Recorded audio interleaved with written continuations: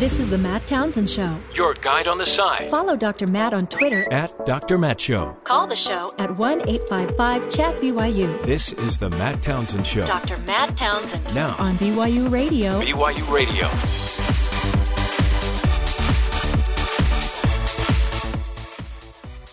The show. Dr. Matt here, your coach, your guide on the side. Appreciate Ben being with us. Second late, but with us nonetheless. Good job turning on the microphones. Nice job. Happy Kazoo Day. I've been practicing. Nice. Have you been practicing? It's about time. The microphones, yeah. Today is National Fun at Work Day. So, boy, that's going to be a stretch. How are we going to do that? And Kazoo Day. Kazoo Day. You know, I haven't played a kazoo forever. Yeah. I need to get a kazoo. It's also Blueberry Pancake Day. And get ready for the debate. The Trumpless Debate Day. This is going to be a strange debate. I don't know. But you have a Trump date. A what? You have breaking news. What's a Trump date? I don't know. I just made it up. Okay, I was like... You wanted to share with us some breaking news. So, Matt walks in. I've read something that I just barely found. Like, well, this is brand new information. This is new right now. And instantly, I tell Matt, just wait. I'll tell you. We're going on the air in like 5 seconds. He opens his computer and he starts guessing. It was about a minute. Just stop it. Just self-control. Things that you talk about on your own show. Control your impulse. Wait a second. I'll tell you what this is. Well, so get to it. So we know Trump says he's not going to. It's not going to be on. And of course, I push a button and my phone changes. So he's not going to be there. Right. But he says. But his wife will. What? I don't know. No, he says there's 2 other candidates that called him last night and says they want to join him at his event. Well, we know who they are. Who's that? It's the kids' table. We don't know who it is. I'm going to bet it's the kids' table. Who? Who would you get? That's what I'm asking. Carly he Fiorina. Says there's two more Carly candidates. Fiorina and Carly, whoever. And why would Carly go hang out with Trump? Because she'll get exposure, more exposure at Trump than being. Don't you remember the "What's wrong other... with her face" comment? That it's not verbatim, but that's basically what he said. What's wrong with her face? Oh, well, he didn't mean it that way. That's what he said. But don't you think it's the people in the undercard debate? That would be Why wouldn't they logical. want to go to Iowa and be in the great spotlight? Yeah, so he said I don't know where he said this, so I'll have to look at it some more, but all of a sudden he comes in and goes, wow, 2 candidates called last night and said they want to join me at my event. I don't believe that. He can just say things. He can say anything he wants. Yesterday he was saying that Fox News was cutting the advertising rates to all the people who were sponsoring the debate. And what is Fox saying? And Fox, no one's cutting debates. No advertisers are leaving. But he just says things with, and you can believe it or not. He's, I don't know. It seems fun. That's why I enjoy this. The headline on chaos. the Huffington Post says, Fox fiasco, O'Reilly begs Trump. Did you see that interview? Mm-mm. I watched it at my desk. Is he begging? You want to watch 2 guys that are almost exactly the same talk to each other? Yeah. There you go. They're both from Jersey. They both have that sort of same in-your-face, do what you want sort of attitude. And, he kept... Well, that's right. He was like even saying, shouldn't you turn the other cheek? Yeah, he goes, you're Christian, right? Right. You profess this, that. And he goes, you're going eye for an eye, and it should be turn the other cheek. And he goes, no, Yeah. So it was kind of this trying to guilt him into going. And I get an email every night. There's a television critic that works for CNN. He goes through every night. And he emails you personally? No, there's a huge email he sends out. But it's like, this is what happened in TV today. We're talking like news and the business of TV. And he was talking about how he's watching this interview on O'Reilly with Donald Trump. And it's amazing that Trump is just bashing Megyn Kelly. I know. And O'Reilly, Fox News employee, doesn't say anything in her doesn't defense. Defend her honor. And she is literally an hour away from her show being on the same channel. Her show follows this interview.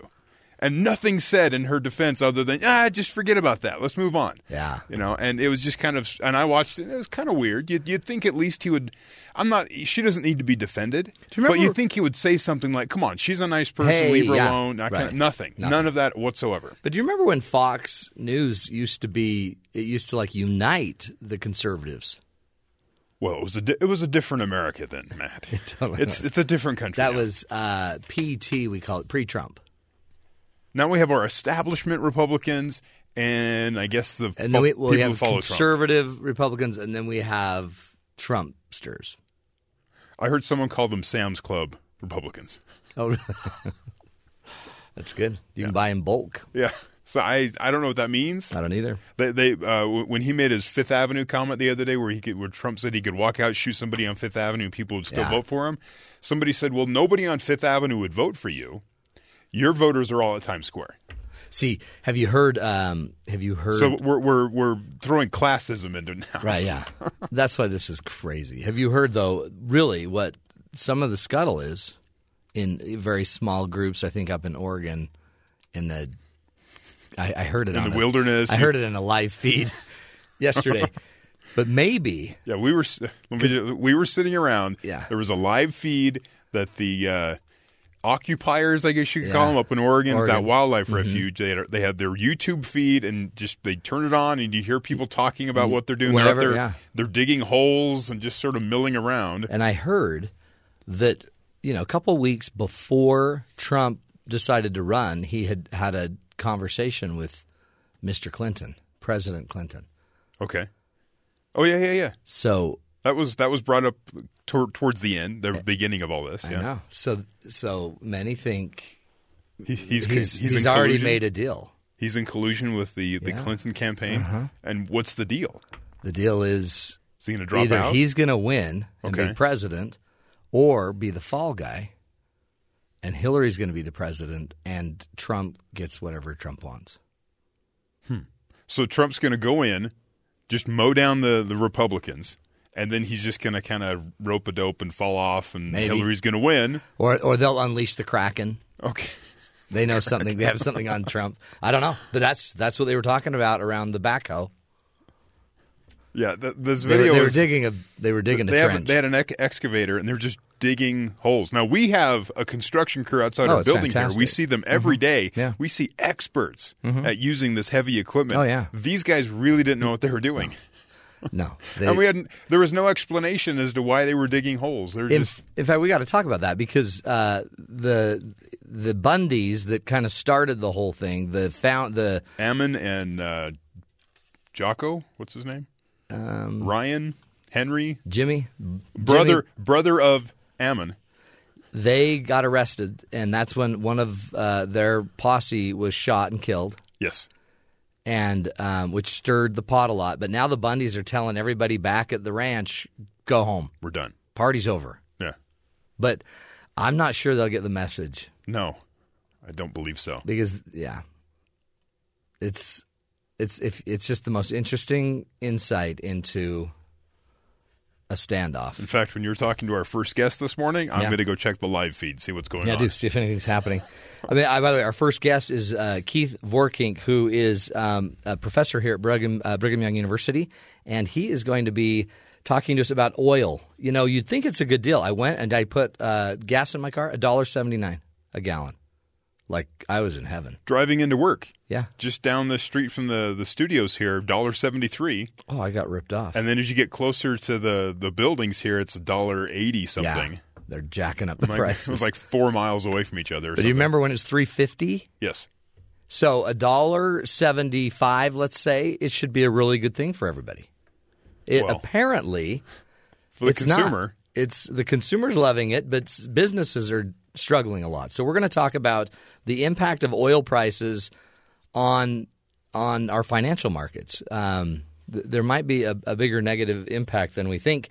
We'll be getting to him in just a few minutes, but before we do that, Terry, let's get to the headlines. What else is going on around the rest of the world? Thanks, Matt. As we were talking about in Oregon, 3 more men were arrested Wednesday in connection to the occupation at the Oregon Federal Wildlife Refuge, the FBI said in a statement early this morning. Authorities established a series of checkpoints in and around the area before 8 people left the refuge last night. Of those 8, 5 people were released. 3 were arrested without incident. All 3 were in contact with the FBI and opted to surrender, the statement said. The FBI said 3 men face felony charges of conspiracy to impede officers. This after Ammon Bundy, through his lawyer, told the remaining followers to stand down. So we'll see what happens as that develops. Yeah. Republican presidential frontrunner Donald Trump announced Wednesday his special event to rival the Fox News-hosted debate Thursday evening that he is currently boycotting, titled Donald J. Trump Special Event to Benefit Veteran Organizations. It's kind of a wordy title, but, you know, they're working on a short timeline. The event scheduled for 5 p.m. Central at Drake University in Des Moines, Iowa. Admission is free. Oh, good. So they'll take donations probably. Kentucky Senator Rand Paul, as we talked about yesterday, he is ecstatic that Donald Trump is not part of the debate. Maybe he's the one that called. Because he is now in the main debate table. Oh, that's right. So he comes up from the big table, the JV squad. And he had this to say on Fox News. I feel like I've got a double win. I'm in the main debate, and I don't have to put up with Donald Trump. I really don't think he's added much of substance. I don't think he's really a conservative, somebody who's been for a single-payer system, somebody who was for the bailout of the big banks. I don't think anything about that is conservative. So I'm really kind of shocked that he does have significant numbers in the polling, and I wonder if it's really going to be accurate. Paul said of Trump's absence, he added that he's really looking forward to it. Yeah. He's looking forward to the absence. I am so excited he's not here. President Obama called Tuesday for the rapid development of tests, vaccines, and treatments to fight the Zika virus, a mosquito-borne illness quickly spreading through the Americas that is predicted to reach the United States and may already have. I believe there may have been a case in Arkansas. Oh, boy. There's one in Hawaii, I believe, but those people came from other countries here. They weren't here. But it only impacts kids, huh? Apparently it only impacts children, but in in utero type thing. Oh, yeah. So a mother's pregnant, gets infected, and then it causes a birth defect. Shrunken. Oh, no. The heads are not formed right. They're too small on the babies. Causes some issues that way. Researchers at the University of Texas Medical Branch in Galveston tell BBC News they could have a working vaccine in a year or two, but that getting regulatory approval to use it on humans could take another 8 to 10 years. Oh, boy. So this could... a virus for 8 to 10 years. So mosquito abatement is really the way to stop it, they're saying. And probably countries in Africa are being more impacted. And well, so far, just Central America. It's coming out of the rainforest type areas. Scary. Also yesterday, the CIA highlighted a few items from its recently declassified collection of UFO-related documents. Excellent. That it thought both skeptics and believers will find interesting. The docs for believers range from translations of foreign UFO-related articles to memos admitting there were a few the CIA just could not explain. Overall, the documents, which date from the 1940s to the 1990s, show a fairly earnest effort to explain UFOs, which, if they existed, would be of as much interest to the CIA as anyone else. So articles written by foreign countries have been translated. I was thinking foreign planets. No, this is just earthbound information.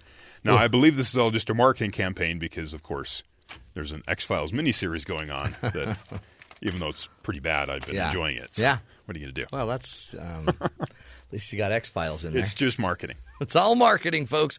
Okay, good stuff. Thank you, Terry. We are going to take a break. When we come back, we'll be joined by Dr. Keith Vorkink, who is a professor here at Brigham Young University. He's the Associate Dean at the Marriott School of Management here. He's going to be walking us through why low oil prices might not be such a good thing for the economy and for our markets.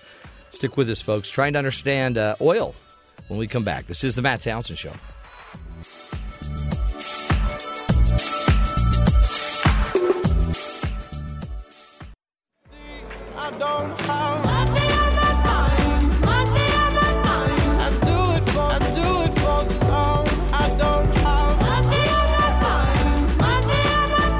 Welcome back, everybody, to the Matt Townsend Show. You know, lately filling up your car with gas hasn't left your wallet feeling totally depleted, has it? But while U.S. prices have dropped, oil prices have dropped to about $27 a barrel, a price not seen since 2003. Not everyone is reveling in this plummet. Many experts are weary of the implications that such low oil costs is going to be having on our economy. And with the stock market having its worst beginning in history, we may need to be more cautious of what this all means. Joining us today is Dr. Keith Vorkink, who's an associate dean at the Marriott School of Management here at Brigham Young University. Dr. Vorkink is a professor of finance and is here to talk to us about how our oil prices are affecting our economy and how the backlash in other countries may influence. Dr. Vorkink, welcome to the Matt Townsend Show. Glad to be here. Thank you for inviting me to come on. You bet. Great to have you. Now, it seems counterintuitive to me that, I thought oil prices dropping was good for everybody. More people out driving around, maybe more money in our pockets. Talk to me about why oil dropping is maybe not positive for the economy. Well, I think your initial intuition is probably one that most of us would have. Is that when oil prices go down, consumers across the economy have a little bit more money to spend because they spend less money at the gas pump. If you live down in Texas and you work for an oil-producing company, you may have a different perspective because it may impact the profits that your company is able to generate, and perhaps even the likelihood that you maintain employment at that company. That's true, huh? So that would be Texas, like North Dakota, any kind of oil-producing state. That's right. State in the U.S. or country in the world, right, where you're sort of a net oil producer as opposed to consumer. That's not good for those companies, those individuals, but in aggregate, a lower cost to an important input would make the economy better off. And because this is really a global problem now. Talk to us just about who and what determines the actual price of per barrel. Well, it is a market, and so we'd go back to our sort of introductory economics of supply and demand. And I think,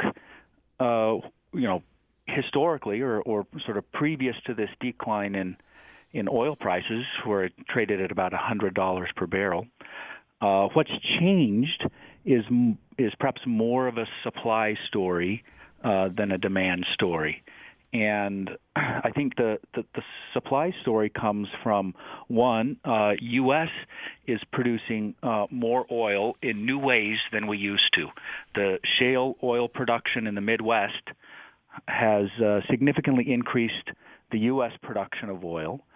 And the Middle East has also increased their production. Even just, in the last couple of weeks, Iran, which has had sanctions placed on them because of issues around nuclear restrictions by the current president's administration, those have been lifted. They're going to add production to it. Saudi Arabia, sort of the leader of the OPEC nations, has stated that they're going to continue to produce at high levels, and there's just a large supply of oil relative to the demand on the market, and so the price has to go down. Now OPEC used to, it seems like, control that by their production, or they would diminish production to kind of keep the cost per barrel inflated. What's breaking that up? What's stopping that? That's a good question, and there's a lot of speculation around why hasn't OPEC restricted supply. Some would argue that they're trying to drive some producers out of the market who can't produce at the sort of low cost that the Middle East can.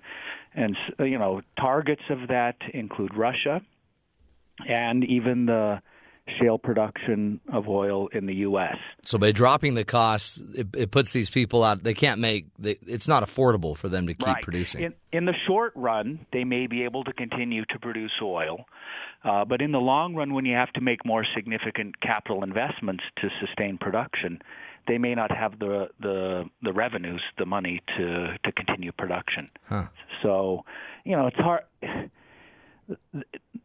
What's happening is consistent with that story. It's hard to know if that's exactly behind the motivation for them keeping their production levels high.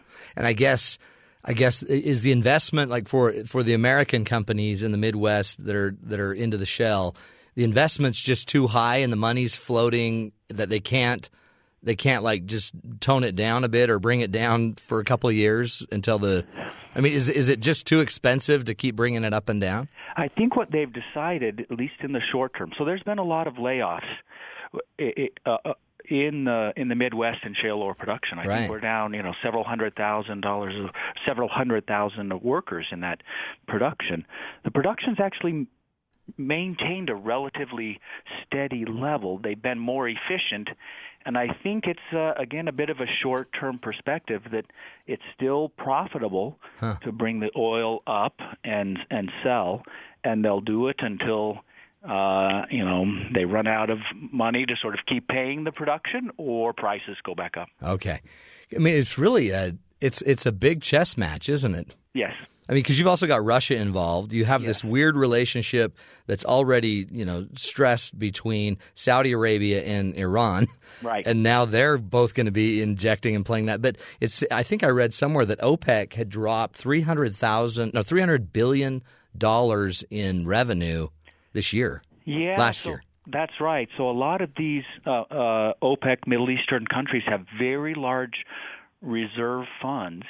Saudi Arabia's maybe as many as $500 to $700 billion that they can tap into to sort of help sustain, their economy with oil prices this low. How long can they do that? They can't do it, forever. That sounds like a large amount of money, but a country can sort of burn through that money relatively quickly, but it's at least allowing them to operate this strategy in the short run. And where does this go? I mean, I guess it would depend on who's driving it and what. I mean, if the market's just driving it, it seems like we were always hearing about China in great need of oil, right? And so it just seems like they'd be sucking up this oil at vast quantities. Yeah, which would keep demand up. That's right. I've told stories about supply. There is a demand effect in that I think the global economies have slowed. China's perhaps as sort of the poster child of an economy that's sort of tempered its growth. And so the demand for oil has also slipped as well. In fact, China now is exporting. Oh boy! Wow.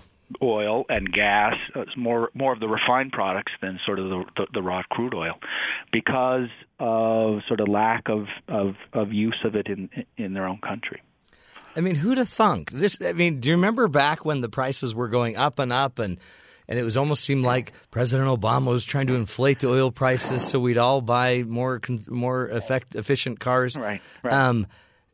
I guess, is this normal? Is this just a normal kind of pattern? I don't think we would describe it as normal. I don't know if it's completely unprecedented. In the 80s, there was I wouldn't say the 80s is an exact parallel to what we're going through now, but there are some similarities. But I think, things around those parallels are indicating that this is a fairly unusual event. Wow. That sort of some level the stars have aligned.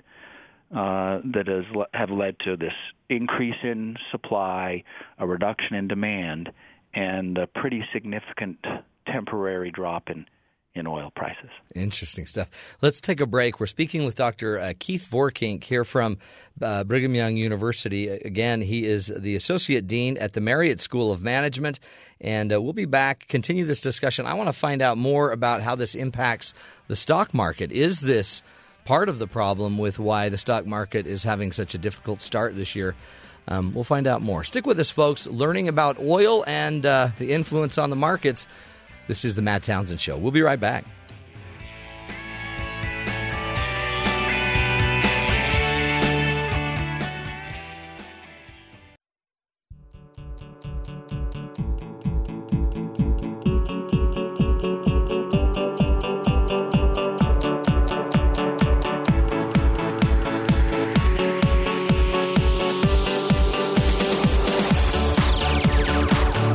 Welcome back, friends, to the Matt Townsend Show. We are talking about oil prices and the effect that they have on the markets, both in the United States and abroad. There's so many countries now that are really being impacted, hit hard when you think about it, simply because oil prices are dropping. We start producing oil from shale in the Midwest, and which is great. You know, we're becoming independent in our oil production as a country, and almost seems like since then things have gotten crazy. Add on top of that Saudi Arabia, add on top of that the fact that Iran can now bring a lot of oil in, that Russia's still producing like crazy, Venezuela's got oil. It's a big deal, and apparently we're not consuming oil at the same amount that we were for many years. Joining us on the phone, Dr. Keith Vorkink. He's the Associate Dean at the Marriott School of Management here at Brigham Young University. He's also a professor of finance, and he's just walking us through really what's going on with the economy and the impact from oil. Dr. Keith Vorkink, welcome back to the show. Good to be back. Talk to me about the market and the stock market. So worst start, I guess, we've had on the stock market ever in history. Is there a correlation between what's going on with the stock market and the oil prices? Well, there is a correlation. The question is what's driving that correlation. Yeah. Historically, the stock market and oil prices are relatively unrelated. Their correlation is about zero. But if you look at it since the beginning of the year, it's almost a one-for-one movement. Oh, wow. Oil prices go down, stock market goes down, oil prices go up, stock market goes up. And I think that actually has a lot of people puzzled. Many people in my position and who are working in markets don't understand what's driving this. And it may not be as causal as people may want to think of it. There may be a correlation, but it could be that there's some other driver that's generating this, and it's not that oil prices are causing stock market prices to move. Just maybe volatility? Could it just be the fear of it? I think there's a lot of uncertainty in the market. Yeah. We talked, before the break that this is a relatively unusual time. We're coming off of a financial crisis, not that many years ago. Interest rates are about zero. They're, the Federal Reserve recently started to trend their short-term interest rate up, but their interest rates are relatively low. There was a lot of stimulus that was put into the economy to help recover from the financial crisis, and then we're hit with sort of this oil price shock, and sort of getting the calculus of all of those effects, I think, has a lot of people uncertain. And I guess a lot of this too seems maybe a stronger correlation to what's going on in China. That's definitely a factor in all of this. Is that China has been both a producer of goods for the U.S. as well as a consumer of some of the goods that we make, and they're participating less because their economy is not as strong. And, I would add one other factor in all of this. The dollar has become very strong, which is impacting our ability to sell goods that we make here abroad, but it's also making goods that we buy abroad cheaper. And just trying to, again, put all of those pieces together is creating a lot of volatility. Is there something about a global market? I mean, I guess, too, we always kind of go back to the 80s. But in the 80s, I mean, we had global markets, but it seems like our concept of global market is changing and even expanding to maybe other countries and other areas that are significantly more volatile than they used to be. Yes, there's no question that markets are more integrated now than they have been in history.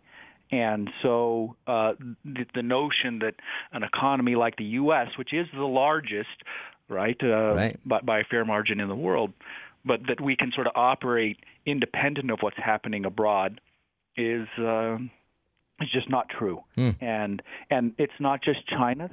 Many of what we call emerging economies, countries that are not yet fully developed but growing, they've been struggling as well, in some measure tied to oil prices. Brazil's economy is, in the tanks.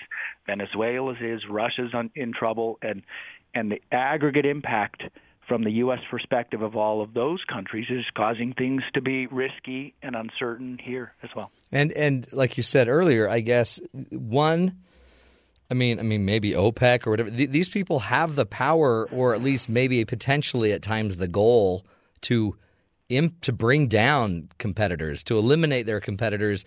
And in doing so, you could eliminate a country. Right. They're trying to make life, the best for Saudi Arabia, and they don't want a free market in the purest sense in their most important resource, which is oil.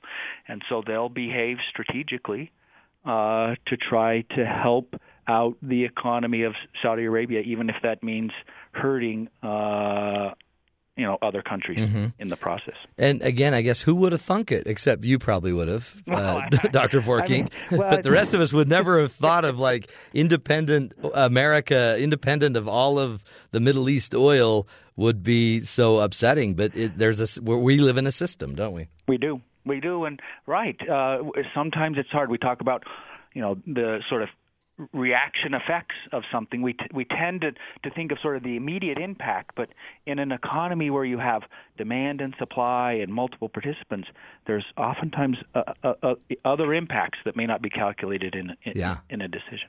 Where do we go from here? I mean, I guess if we're going to predict, do you sense we get back to $90 a barrel someday? I do. I think that I guess it depends on the stability of OPEC, but in the end, given the sort of degree of supply that they provide to the market and how in the long run it makes sort of best sense for them to have prices higher than they are now, I anticipate prices going back up. The question is when. I'm not going to put a strong stake in the ground about exactly when that happens. Yeah. And can we do that? Does it, can it stabilize and the United States keep their production up? Yeah, it's the shale production in the long run is more profitable at higher prices. Yeah, so we want it up, don't we? Yeah, for those in that industry. That's right. They're much more profitable, if prices get above $70 a barrel than where they are now. It doesn't seem like good economics, but if we could keep it at about $1.75 but $90 a barrel, it seems like everyone wins. Well, that would definitely help the refiners and those that sort of buy the raw product. And figure that out. Right. If you can figure that out, Dr. Vorkink, we're into something. We're going to be millionaires. Right. Well, we appreciate you. This is great insight. Thank you so much for joining us. Glad to join you. Appreciate it. Okay. Wow, really? It's the system, isn't it? And it goes back to supply and demand, just as we learned in school. And all of a sudden, too, we're producing these cars. I've been looking at cars that, can get 38 miles per gallon. That's going to drive, supply down. How do we do it? This is why Ben chooses to just make ice cream. But Ben, same principles, supply and demand. But you won't have to mess with OPEC. Oh, yeah. Oh, yeah, he says. Hey, we're going to take a break, folks. Come back and do a little Coach's Corner when we come back. We're going to be talking about influencing the people around you. It's going to happen, right? If you stay and stick around people long enough, you're going to be an influence in their lives. But what kind of influence do you want to be? And I'll be giving you some principles, some basic tools for how you can just gently, lovingly be an influence to others, and especially help influence them to believe in themselves. Stick with us, folks. This is the Matt Townsend Show. We'll be right back.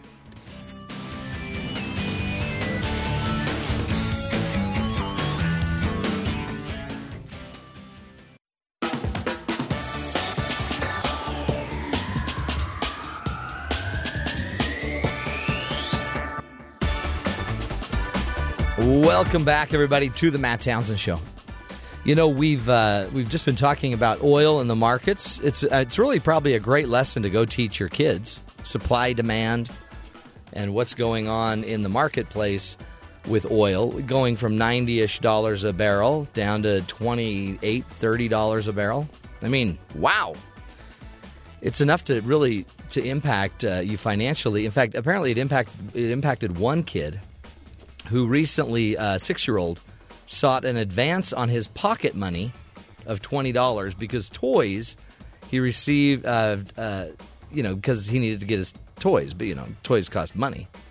So he had to go and sent a letter to his dad, actually the bank of dad, he called it, and the dad then sent back an official response to his loan application. But the dad actually rejected the loan application due to insufficient funds and a history of not doing his chores. Oh, come on! I know. The official rejection letter was shared on social media with the caption, "Our 6-year-old asked Dad for an advance on his allowance for a toy. This is the response he got." Here's the letter. After he rejected his son's application, the dad from St. Louis went on to explain that furthermore, over $80 has been spent on discretionary entertainment expenses since Christmas. This is an unsustainable amount of expenditure, and we cannot further compound the problem by financially assisting with incurring further debt at this point. Thank you for choosing Dad Savings and Loan. We appreciate the chance to serve your financial needs. That is so great. However, the letter continued, should the child wish to dispute the decision, he is welcome to take it up with the complaints department. That is Mom. What a great lesson for the kids. He had to file an application to borrow $20. Rejected. Welcome to the big leagues, pal. No better place in life to influence somebody than, as a mom or a dad. One of the things I wanted to talk about in this Coach's Corner is some principles, some tools to help influence others. And especially, what if we could be a better source to influence our children or our friends and our kids and our neighbors and help them believe in themselves. When my mother-in-law, I told you recently, passed away, and we just had her funeral services, so many people would come up to me and talk about how she had helped them to believe in themselves and how to be a better person, and story after story. And so it's really had my head spinning about how we get people to truly trust themselves and believe in themselves. I've put together 6 principles that I found that help make it easier for people to truly see how amazing they are. Here they are, 6 principles to help other people believe in themselves. Principle number 1, we've got to learn and make sure that we're validating a person's worth, not just their works, right? Meaning, I've got to make sure that I am clear with my children, with my friends, and be able to see that these people around me they already have infinite value. They already have infinite worth. Their worth doesn't come from what they offer the world. Unlike the oil market, the worth of a soul is great and it'll stay great. People are going to stay valuable and of infinite worth as a being. And I want my kids to know that. So I try to validate the fact that their value doesn't change just because of what they're doing and they're not doing, or how much money they earn, or what degrees they have, or what have you. It's not, our worth does not come from our works. Doesn't mean our works can't be great, and it doesn't mean they can't impact us financially. But every human being is of infinite worth, and I believe that. And if we can't get the people around us, to see that they are of worth, then they're not going to have self-worth. So our goal with teaching people that they are of worth and of value, regardless of what their works are, it's going to be a lack of self-worth if they don't understand that. And so you got to be careful that you're not always making everything about the touchdown. You're not always making everything about their looks or their body or their fame or their money. You've got to focus on the fact that they have all of these other attributes, these other gifts, these other values, which is probably one reason why, people that are religious, they can make that argument pretty easily because, God loves you, God created you. And so do you believe it? Think about it yourself. And who in your life spent a lot of time helping you understand your worth? It's invaluable. That's the first principle. Validate the people you want to influence, validate their worth, not just their works. Spend more time talking about how it wouldn't be the same without you here. It wouldn't have been as fun without your presence in this dinner or whatever. And be real with people. Another principle that I love is to encourage other people by understanding them, which inspires what I call self-expression, right? So we want our kids and our family and our loved ones to have self-worth. We also want them to have self-expression. The best way to encourage somebody to express is to listen. The best way to encourage somebody is to understand what drives their heart. The word encouragement has the root word courage in it. And courage comes from a Latin word which means cur, which means core, or the French word cœur, which means heart. So to encourage somebody, you've got to get into their heart. And the only way into someone's heart is listening, paying attention, be present, and understand what's going on with them. Instead of just, when they make a comment like, this class is hard, don't just start lecturing about, you don't even know what hard is, buddy. Don't go there. Instead, talk to me. What do you mean hard? Why is this so hard for you? And then listen. Listen to what their dreams are. Listen to what their concerns are. What are their beliefs? What are their fears? The more you allow people to express, the more they can express their feelings and their understanding of self. One of the fastest ways for people to understand who they are is to be able to have someone close to them make it allowable to express themselves. I've learned more about myself by just talking to others and hearing who I am as I go through a conversation. So encourage them and others by understanding them. Another principle is to shine your light on their strengths, which inspires self-awareness. Many people are just sitting in the dark. They don't have any clue what their true great inner strengths are. They don't recognize how powerful their discipline is. My wife is the most disciplined person. When she puts her mind to something, it's over. And that is an incredible strength. She may feel like she doesn't have, these outward strengths that everyone pays attention. She can't sing solos or whatever, but her strength inside of discipline, it's powerful. So what if we wanted to inspire people, we could just learn to shine our light on their strengths. Point out your children's strengths, not just their physical strengths, not just their musical strengths, not just their study strengths. Point out their other principle or their other strengths like integrity, their discipline, their compassion, their sensitivity. Those are strengths that can truly carry them. And the more we shine our light on them, the more it will enable our child or person that we care about to become more self-aware. Notice their character. Notice their abilities, their gifts. Another principle is to pinpoint progress. One of the fastest ways to help somebody learn to accept their own life, accept what's going on in their life, is to make sure that they can see the progress that's going on. Many of us are very negatively minded and driven, and we tend to only focus on what we're not doing, what's not working for us. So what if, as an outsider, you could start pointing out where people are progressing?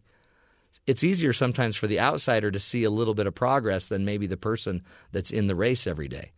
So when you see somebody progressing, point it out. When you see somebody share a talent and you haven't seen them for a year and you see that they've improved in the talent, go talk about their improvement. Pinpoint their performance that's working it, that's making it better. Another principle is to make it safe for people to stretch. That builds self-confidence. We've all been up to bat at some point in our lives and terrified because 30 parents are watching us and we're so afraid and we don't feel safe, so we don't risk. We're not as aggressive as maybe we need to be. And you can see that, and someone's self-confidence just fall, maybe because somebody didn't make it safe. Ask yourself, are you somebody that makes it safe to fail? Or do you make it intolerable? Nobody's going to fail around you. It's got to be safe to fail or people aren't going to try. And safety means they got to be physically safe around you. They've got to be socially safe so they're not embarrassed, emotionally safe so they can be emboldened, financially safe so they, the decisions they make don't ruin everything financially. And they've got to be connected to us. Interesting. One more point is consistently champion their courage. When you see somebody exercising courage or doing something that takes courage, highlight it. Highlight it, because that will eventually inspire these people to be more self-directing. Too many people are taking their cues from the rest of the world instead of being self-directed, letting their own conscience guide them. So you want more self-direction? Then you have to encourage courage. Foster it by pointing it out.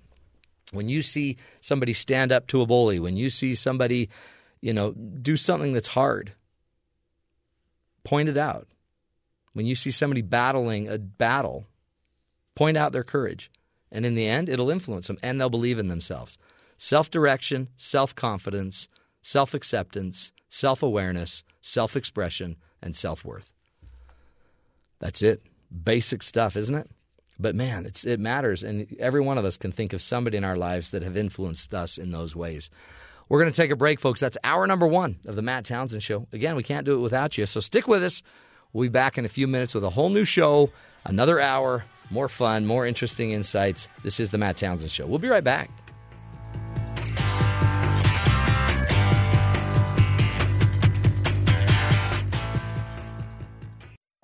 This is the Matt Townsend Show. Your guide on the side. Follow Dr. Matt on Twitter At Dr. Matt Show. Call the show at 1-855-CHAT-BYU. This is the Matt Townsend Show. Dr. Matt Townsend. Now On BYU Radio. BYU Radio. Good morning, everybody. Welcome to the Matt Townsend Show. Dr. Matt here, your life coach, your guide on the side. Welcome to the program. This is the show where we give you the information you need to live a healthier, happier life. We'll give you the news. We'll kind of go off of some of the headlines, but in reality, you're the one that has to do all the work. Everyone advertises, but you're the one that has to lift the load. That's just how it works, folks. Today we'll be talking about procrastination. Now, I know you don't have that problem, but the people around you, I'm sure, do. That's how it works in my world. I don't procrastinate anything, but everybody around me does. Except Terry. I'm always on it. You're always on it. I have like 15 calendars to keep me on time, scheduled, ready to go. That sounds horrible. Yeah, it's kind of over the top. It's way over the top. Got a great show, so we'll be talking about solving the procrastination puzzle with Dr. Tim Pychyl, who really is an expert in the study of procrastination, not an expert procrastinator. That's Ben's job. Ben, are you a procrastinator? It depends on the day, actually. Some days I'm really, really focused, and other days I just can't do it. I find it all depends on the likability or the probability that I'm going to accomplish the task. Oh, really? So you go very positively.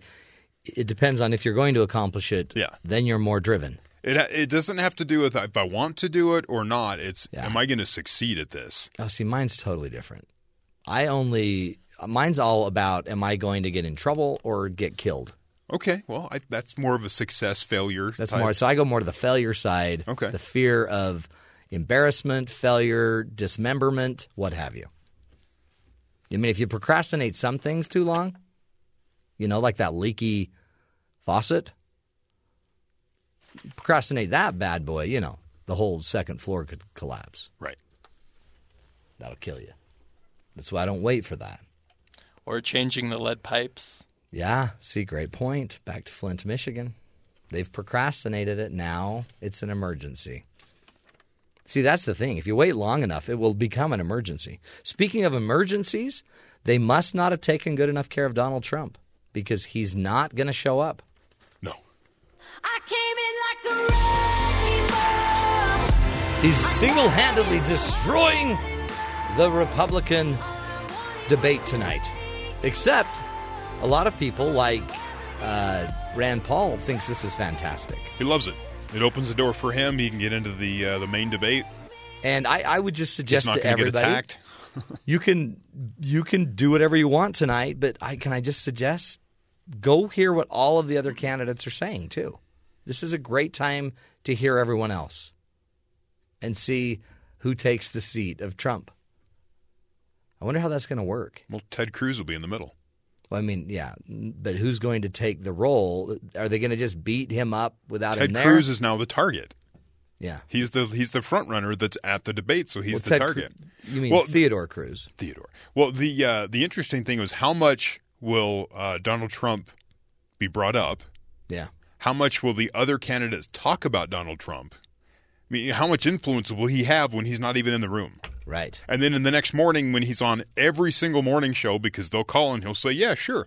And he goes on and he'll just critique what everyone said. And so will he own the conversation at the debate and the conversation after? He has it before, obviously. Yeah. So he's not even there and he's going to run this thing media-wise. Or will he just own the entire thing because he's having his own event? Yeah. And the media is going to be split. They'll have to go to that event instead of being at the debate. Well, do we know, but is anyone covering it live? Has anybody agreed to cover his event live at the same time? No, but you can probably see split screens going on, and you know what I mean? Yeah. When Trump gets up to talk, maybe they cut and let him come in as the debate continues. This is going to get crazy because this also could create a war between the media companies. You could get counter-programming. It's on Fox. CNN runs with the Trump rally. Yeah. There's probably a respect that says, okay, because we all do these together, we won't counter-program to the point of ruining your debate if you don't counter-program and ruin our debate. Gloves off. Go for it. But MSNBC's the one, NBC's the one that's already been ousted, so. They have no loyalties to the Republicans. So. That's the thing. This is where Donald is really, I think, brilliant, is, pitting people against each other, which makes a better supposed deal. It's probably, I think that's page 44 in the Art of the Deal Maker. Is that what's the name of his book? Art of the Deal. Art of the Deal. Art of the Deal. Okay, anyway, so watch out for that today. Anything else going on around the world? There are, as Ammon Bundy and his attorney share a message to armed occupiers still at the Oregon refuge. He says, I'm asking the federal government to allow the people at the refuge to go home without being prosecuted, Bundy said in a statement. To those remaining at the refuge, I love you. Let us take this fight from here. Please stand down. Please go home and hug your families. This fight is ours for now in the courts. Please go home. Wow. Wow. I mean, It doesn't seem like this was how they wanted it to go. The FBI, after the Lavoie, whatever his name was, the gentleman that was shot, after he was shot, the FBI had this to say. Instead, these individuals have chosen to threaten and intimidate the America they profess to love. So, they said, the FBI said we've given them plenty of opportunity. It's been an entire month. We told them from day one, go home, go home. And then that incident happened as they arrested him. Earlier Wednesday, some of the militia members still at the refuge used YouTube to try to recruit supporters, with one saying on a live stream, you can fight for your country right here in America. Get here, get some. This is history in the making. There are no laws in this United States now. He then recommends that if federal officials try to stop a person from entering the refuge, they should, quote, kill them. Wow. That was a part of the live feed that I didn't see, but... Well, I mean, it seems like maybe some of the more reasonables are out. Maybe the ones, I'm going to go home now. We're done. But maybe there's some diehards that are still there. And there's the guy with the backhoe that's having too much fun. The guy with the backhoe that's going crazy. So check it out on the live feed. With Donald Trump reportedly choosing to abstain from tonight's debate on Fox because of the selection of Megyn Kelly as a moderator, an onslaught of sexist rage has been directed at Kelly's official Twitter account. A website called Evocative broke down the appearance of gender slurs in the tweets directed at Kelly, finding that the word bimbo appeared 404 times in her mentions in the past 24 hours, followed by 128 uses of blonde, usually referring to dumb blonde. But I didn't say she was a bimbo. Yeah. So he just says that she's not good at her job. That's ruthless. A super PAC supporting Ted Cruz said Wednesday they would donate $1.5 million to military veteran charities if Donald Trump agrees to face the Texas senator in a one-on-one debate. Insult me to my face. keep the promise, the group of super PACs supporting Cruz released a statement pledging to donate after Cruz challenged Trump to the separate debate. This money is in addition to the millions of proceeds available to the veterans as a share of the revenues that this debate would secure from the host network, according to a press release. On Wednesday, Trump announced he was skipping the Fox News debate to host his own benefit for veterans in Iowa. Cruz said he has sent an official request to Trump to debate at Western Iowa Tech, a community college in Sioux City, on or before January 31st. Wow. You had a theory that this was Donald's way of avoiding Cruz. Ted Cruz, yes. I mean, that could be very real. They're really close in the polls. This way he doesn't have to address it, but he can look like he's fighting the media, which his followers like him to fight the media, even though the media is the one conservative media outlet that's out there that everybody that's conservative tends to like, I guess. They so people will pay like $1.5 million to the veterans if Donald will debate Mr. Cruz. Right. It's pretty cool. And then, according to some investigative reporting, that said charity may or may not use it to fly their entire staff from Jacksonville, Florida, to Colorado for team building. What's interesting, though, is that they would probably earn more money in that one debate than Donald may earn tonight. Right. I think I would watch a Ted Cruz Trump debate more than the rest of the conference. And I think it would be also cool if they could mix it with a little mixed martial arts. They could have little. Don't you think? Little undercard why action. isn't MMA in on this? Anyway. The World Health Organization has set up an emergency committee to address what it calls the explosive spread of Zika, a virus that has been linked to birth defects and infected people in at least 22 countries. WHO Director General Margaret Chan said it is deeply concerning that the virus is so widespread so quickly and anticipates between 3 and 4 million cases in the Americas alone. There is no vaccine or cure for Zika, Chan added. The level of alarm is extremely high. Arrival of the virus in some cities have been associated with a steep increase in birth of babies with abnormally small heads. It's a birth. It causes birth defects. It doesn't really affect adults, but pregnant women are very susceptible to the situation here. So, in other news, DeLoreans. Do you know what a DeLorean is? The car DeLorean? Yes. The family from Back to the Future. Right. They are back, apparently. They're headed back into production in Humble, Texas, and it'll be the first time the iconic car will be manufactured on American soil. It's fantastic. It's a game changer for all of us, says the DeLorean CEO Stephen Wynn. Wynn notes that he has got enough parts to put together about 300 cars, and although he anticipates initial output to be just one car a month, he's hoping to step that up to one a week. The first car is slated to be finished by early 2017. The anticipated price for one of these future throwbacks, Woody, how much do you think it's going to cost? I'll go with $100,000. $45,000 to $50,000 for a refurb. Wow. And a vague less than $100,000 for a new model.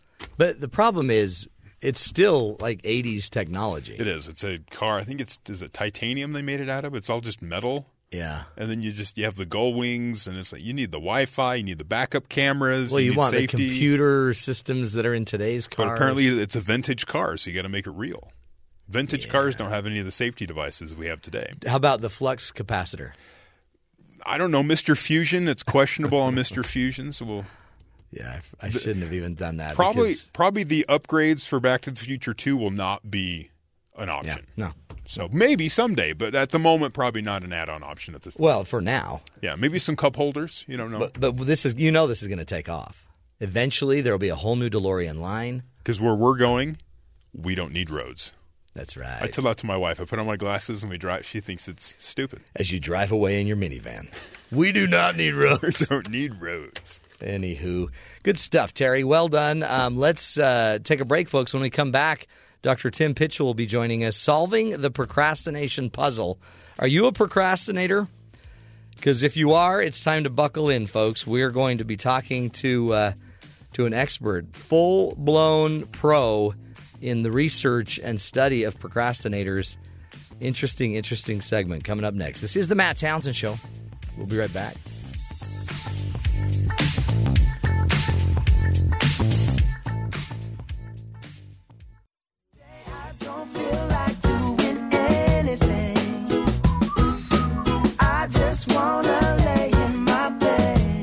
Just do it. Take a few minutes. What's the worst thing if you hit the snooze 3, 4, 5 times? Do you sometimes feel like a professional procrastinator? You just have a strange knack for putting things off, sidestepping responsibility, leaving it all until next week? Well, you're definitely not alone. Some researchers say that procrastination has more than doubled in the last 30 years. So how do we get out of the rut of procrastination? Our guest today, Dr. Tim Pychyl, author of Solving the Procrastination Puzzle, joins us now from Ottawa, Canada, to give us some tips on beating the procrastination bug. Dr. Tim Pychyl, welcome to the show. Yeah, good morning, Matt. Good to have you back. This is one of my favorite subjects, sadly. It is mine, too. For 20 years, it's been my favorite subject. I know, but you don't procrastinate, do you? Actually, I kind of don't anymore. Wow. Yeah, I know. I envy not you. Because it's any virtue on my part. It's because these strategies are sort of ingrained in me, and I have no wiggle room left. Yeah, and plus everybody's now watching you, right? Well, there's some truth in that, especially my children. It's hard to live with Dr. Procrastination. You know what? I was looking at your Facebook page. You're a musher, too. I am. I've been running dogs for as many years as I've been running. Well, even longer than I have been studying procrastination. That's amazing. I mean, I guess, too, that's an interesting little hobby because you can't procrastinate on your dogs, right? I mean, they'll die. Well, that's it, and I have horses as well. If I told you what I do between 5:30 in the morning and 8:30 in the morning, you'd think I was done for the day. It's pretty scheduled, but at the same time, it's driven by my values. So, as much as some of these things are chores, like moving manure or picking up dog droppings, it's all part of things that matter to me. So, I mean, and that's a great motivator, right? Your value system should be, I guess, your consistent anchor. That's a really important point you've made. It doesn't mean I always feel motivated. Like, I really don't like this. It's really cold up here. Well, it's not actually that cold right now. It's below freezing, at least, and we've got lots of snow on the ground, not as much as we typically do. So for me to pick up horse droppings around the barn, and I try to keep that area clean, I have to scrape them first with a shovel and then pick them up with a fork. I do not enjoy it. There's no way I feel motivated ever. And so I have to use all of the strategies that I've learned from my research and write about to be able to do that. And, of course, once I do it, it really primes the pump for feeling good. But don't imagine for a minute that I walk around in a hyper state of motivation. I don't. And I think that's kind of one of the myths that we all walk around with, is that I have to feel like it. That's why I love the song you started with. Yeah. I don't feel like I don't want to. Yeah, that's the whole story. I mean, we could stop the interview right now. Yeah, we're done. That's the story of procrastination. We have that 6-year-old in us that says, I don't want to. I don't feel like it. I don't feel like it. Yeah. But it's true. And so what? You don't feel like picking up the droppings, and you do it because you have a higher purpose, I guess. Well, maybe. I think that I also just have these little strategies by saying, well, okay, I do want the droppings picked up. If I didn't have that commitment to it, I could let them pile up. But then there are costs to that, like the springtime would be a mess. And so sooner or later you pay the price. So I do know that. But so I'm walking out to the barn, and I could say to myself, oh, I won't pick them up today. I'll pick them up tomorrow. I'll feel more like it tomorrow. That's just a common saying, and I'm never going to feel like it. I never feel like picking up those droppings. So it's always the question of, okay, if I was going to pick up the droppings, what would I have to do right now? Well, on my way into the paddock, I need to grab that wheelbarrow. Oh, I can do that. I can grab the wheelbarrow. You see, I'm just taking baby steps towards it. So then I bring the wheelbarrow into the paddock, and I bring some sweet feed out for the horses, and I walk some hay over to the pasture, and I like that. I have to say I like to walk over to the pasture. And then I come back, and the horses are heading over to the pasture, and there's the wheelbarrow looking at me. Yeah. Right? So I think, okay, well, I'll just do a little bit around the back. I always just try to set the bar low. Yeah. Because otherwise it's overwhelming if I think I got to pick it all up. No, just get started. And that's my number one go-to. I always say, if I was going to do this, what would I do? Okay, I can do that. I'll just get started. And then the magic happens. And it's truly magical when you go from living in your head with all those negative emotions to just doing a little bit. I guess that's almost inertia, right? You just got to get going. Yeah, there's so much truth in that, but so much of it is just in our heads. Yeah. We play these terrible games. Early on in my research in this, and this is back in the 90s, my students and I, before smartphones were even on campuses, we put pagers on all these students, and we paged them throughout the day. And certainly early in the week when they had something to do and they weren't doing it, they'd say, oh, I work better under pressure, or I'll feel more like doing it tomorrow. And the great thing about following it through the week, it was that finally we get to a point where they're actually doing what they said they were supposed to do. And now none of them were saying, well, I'm so glad I waited till the last minute because I worked better under pressure. That didn't happen. Instead, they said, like, this isn't as bad as I thought. In fact, what we saw was a statistically significant difference in their ratings of difficulty and stress. Now, it didn't mean it wasn't a little stressful and it wasn't difficult, just it wasn't the monster they created at the beginning of the week that sort of paralyzed them. And so that's what happens when we just get started. We realize this isn't as bad as I thought. And the other thing that other researchers have shown us is that progress on a goal fuels our well-being. It's an upward spiral. Oh, really? So just getting started starts to fuel that magic thing. And that's why that notion of priming a pump is so appropriate. Just a little bit of water in the pump is necessary to get the pump to have some pull. Yeah. And I didn't realize, though, that it really, I mean, just any progress on it tends to, I guess, create a sense of maybe well-being. Again, I mean, you feel better. Absolutely. And that's why, you know, a very big task, you're not necessarily going to finish it today, but you find a way into it. I really don't like writing letters of reference. It's my common example because they're high stakes for the students I'm writing for or for employees, and they're very difficult for me because I have to find the right words and I have to make sure that I'm writing to the right audience. And so it's something for me to, I'll just get this negative feeling about, I got to write that letter of reference. And I'll say, okay, I'm not going to write that letter of reference, but if I was going to, what would I do first? Well, I have to open up the email from the student and see who it's for. Oh, open up the email and read that. I could do that. And you see where that's going. Now I'm actually on task, even though I didn't say I was going to do it. So I read it and I say, okay, now if I was going to write this letter, but I don't really want to, what would be the next step? Well, I just have to open a blank piece of letterhead and copy and paste that address for the university over there. Oh, I could do that. I can do that. Yeah, and you know what? That's so true. David Allen, who's written the wonderful books amongst many, you know, Getting Things Done, he captures it so well when he says, what's the next action? Because we don't do projects, we do actions. Right. So I always ask myself, what's the next action? And that's, you know, that's the bottom line for us. And then what that does, though, is it takes me out of all that rumination, all those negative thoughts I'm having. We get stewing in our own juices, and of course we want to escape that, and we escape it by putting it off. And that's where procrastination has a lot in common with, say, gambling or overeating. One day you'll realize, you know, I'm not eating the second row of cookies because I'm hungry. I'm eating these because there's something else going on here. And it's the same with procrastination. There's something else that's going on there is I'm trying to find a way to cope with all these negative feelings. Well, one of the ways to cope with all those negative feelings is just let them go. Like they're just there, and they're alive and well in us, and we're not going to – it's like trying to stop to thinking about a white elephant. You don't do that. You can't repress it. You just got to look past it, let it go, and go on in spite of that. And you can do that by just asking yourself the question, and getting into an action. Yes. Just doing something. I mean, the minute you're doing an action, your brain probably starts thinking different thoughts to manage the action. Yeah. Oh, yeah. And you stop thinking. Sometimes that's the most important. Oh, yeah, that's true, huh? Right. You're into doing and not thinking. So a lot of us will put off doing health behaviors. Like, so you've bought a new exercise machine of some sort, whether it be a stationary bicycle or an elliptical trainer, and there it sits. Yeah. a lot of money on it, and it's starting to collect dust. And it's because you look at it and go, oh, I don't have the energy. I don't feel like it. As if you're supposed to feel like it. This whole notion of, and the thing is, no, I'm just going to go stand with the elliptical trainer. I'm just going to stand there, and I'm going to start moving my legs. Just set the threshold low. Now, the irrational thing, the crazy thing about people is that, like, 10 minutes later, I think I'm an Olympic athlete. Right? Yeah, that's right. I am incredible.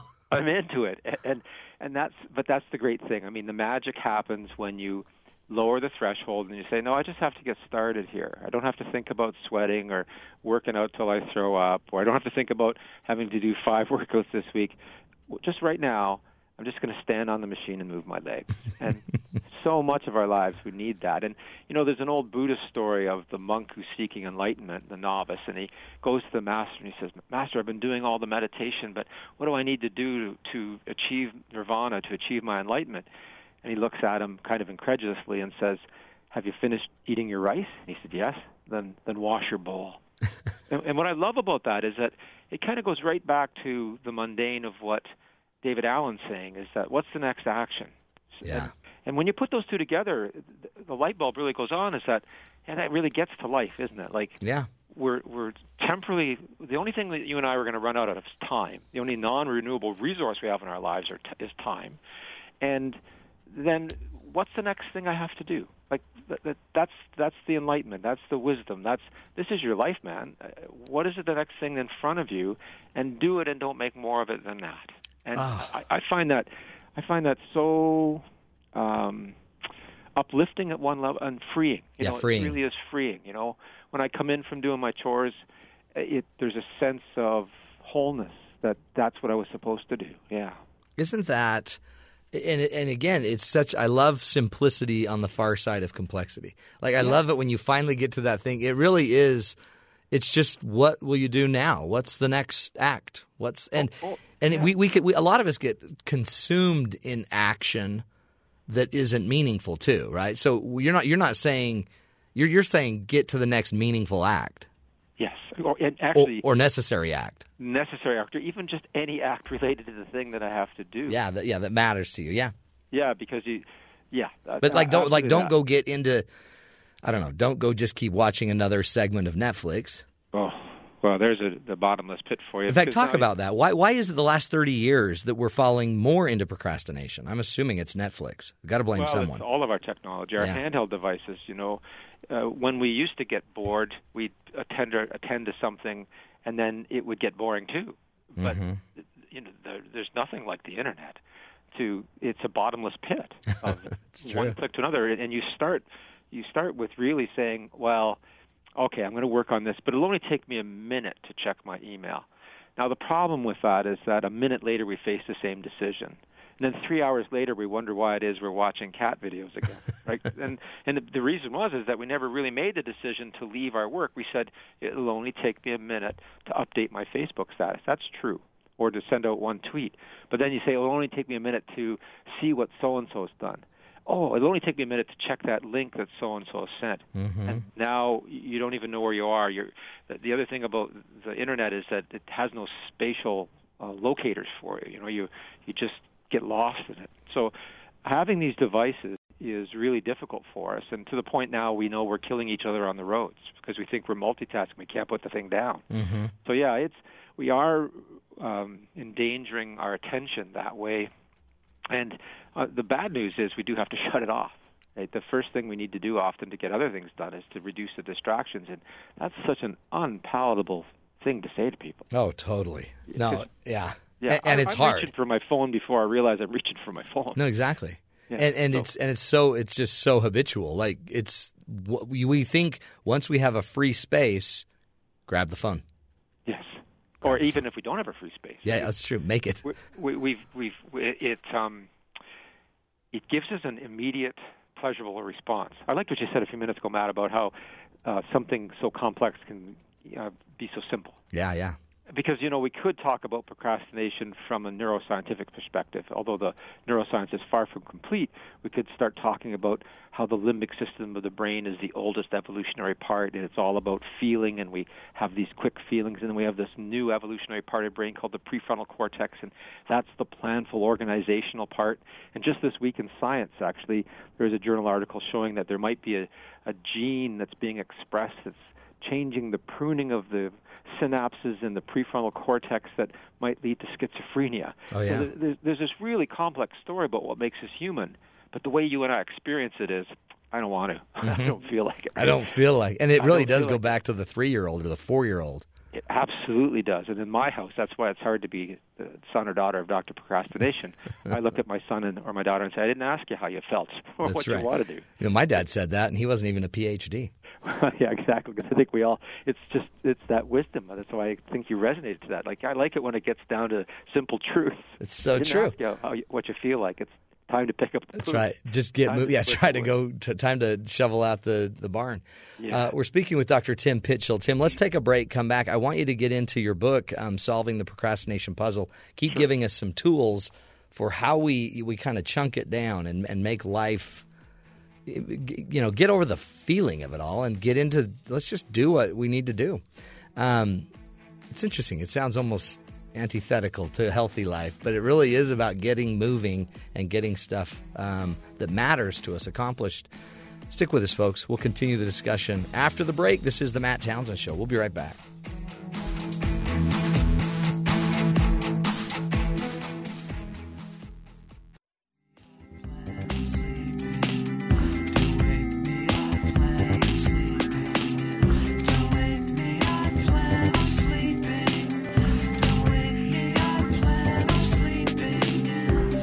Welcome back, everybody, to the Matt Townsend Show. Don't wake me. I plan on sleeping in. Now, that's the deal. If you're going to plan it, then you're just delivering on your plan of sleeping in.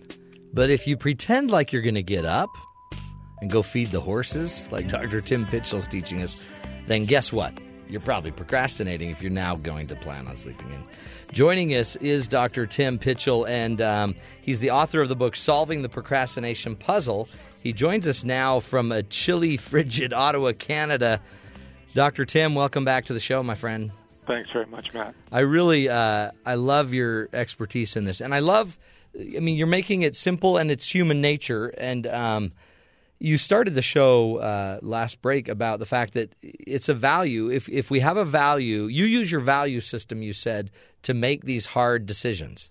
Mm-hmm. And so one of the things I keep, I guess, running into with this idea of procrastinating is it's almost, I don't know what you call it, but it seems like some of us are procrastinating doing important things, and we're actually we're not even acting, we're not being busy in life. And some of us are actually seeming busy and active, but we're still not doing important things. Yeah, we can't admit to ourselves that we're not doing the important things. I remember last year I was walking across campus and a colleague from another department came up to me around 5 p.m. I was just heading to the parking lot, and he said, "Tim, you got to tell me what's wrong with me.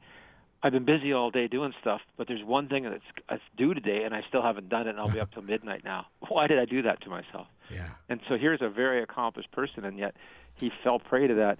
I'll be busy, but he was still doing the avoidance. And that's because he wouldn't break the ice on just getting started on that really important task. He was dodging it emotionally. So that's all. We're always going to have to come back to that in this conversation, that procrastination is an emotion-focused coping strategy. It's not about time management. It's about getting past our reluctance, our own internal resistance to it. Yeah, so we can appear really busy, but that busyness can be just a big scam to keep us away from the task we're really supposed to be doing. It's an emotion-focused coping strategy. Yeah. And so your problem isn't the task. Your problem is the barrier of your aversion to the task. Yeah, your thoughts about, feelings about that task. And those are often non-conscious, like you're having this emotional response that happens really quickly. Even just the thought of the task makes you cringe. Yeah. I've met people from all walks of life, having done this for so long, whether it be lawyers or judges or salespeople, but salespeople in particular, might be the cold call. Yeah, make the call. And they'll say, "Yeah, I'm just avoiding that." And I'll say, "Okay, so how are we going to set it up so you get started?" And earlier on we talked about the fact that things can be really complex, but we can keep them simple. Behind a lot of this is science and theory, so we can talk about event segmentation theory, where we cognitively have lots of scripts about how things unfold, like even about what we do when we have a shower, what we do when we brush our teeth. And so for a long time I wasn't flossing my teeth. I'd brush my teeth all the time, and I had my bedtime routine for brushing my teeth, but I couldn't seem to stick flossing in there. And the same sorts of principles of how I got to start flossing my teeth can then be applied to someone making a cold call. And so I set myself up to floss my teeth by making this pre-commitment, something called an implementation intention, because you wanted to talk about strategies. Yeah. So this implementation intention, this pre-commitment, is that it's a simple thing. It's a sentence we can all encode right now: when then, or if then. So when I pull out my toothpaste, because I always did that, that was a habit, then I will put the floss on the counter. When I put down my toothbrush, then I will pick up the floss. It sounds so silly and simple, but it was life-changing. But do you write a script like that? I mean, do you really think through your morning routine and say, when I hang my towel up, then I will whatever? Well, that's interesting, and this is where it gets complex in the research, because one of the best papers on event segmentation theory talked about the shower script, and that sometimes it's not best to insert things like toothbrushing into your shower script. It just doesn't fit. They don't jive. It might not even be hygienic. It might be unhealthy. Right. It gets nuanced. Yeah. But you could, and one of the reasons for that, again, the science shows, is that people with better prospective memories, people who can remember things better, don't need signs. But some of us need to put a little sticky note up. My daughter, for example, I really wanted her to learn to type because she struggles with language. So she's a really bright kid, but language, she don't get along. It's not her forte, yeah. So I'm jacking up the rewards, and I know she wants an iPhone. She hasn't ever had an iDevice. Said, I'm happy to buy you one, but you have to be able to touch type. Oh, Dad, I can't do it. I'll fail, because she feels that way all the time. I said, if you just come home every day from school and 20 minutes, do this program, in a couple months you'll be touch typing. But I won't even remember. This is the issue. So I said, and what she's going to face today, it's funny you raised this today, when she comes home, she's going to see a sign on the closet door. She's going to see a sign in the kitchen that says, Laurel, go do your 20 minutes. Yeah. And so some of us do need that sticky note. But I want to go back to the issue both of the salesman and the cold calls and me flossing my teeth.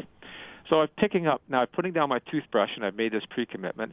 I'm picking up the floss, but don't think for a minute I want to. I'm coming up with a million excuses. I don't feel like it tonight. I'll just skip tonight. I'll feel more like it tomorrow. Like, these habits are hard. Like, we have this immediate visceral response to, I don't want to do it. It took me months, and now I can't imagine not going to bed without flossing my teeth. Finally, it's become the prepotent response. So anybody that's struggling with some part of their lives, that it may be that aversive cold call, you have to set it up around some routine you already have going for you, and then stick it in there. Yeah. You're just picking up the phone and dialing the one number. So, these are the tricks that Peter Gallwitzer from New York University has done an extensive amount of work on this notion of implementation intention.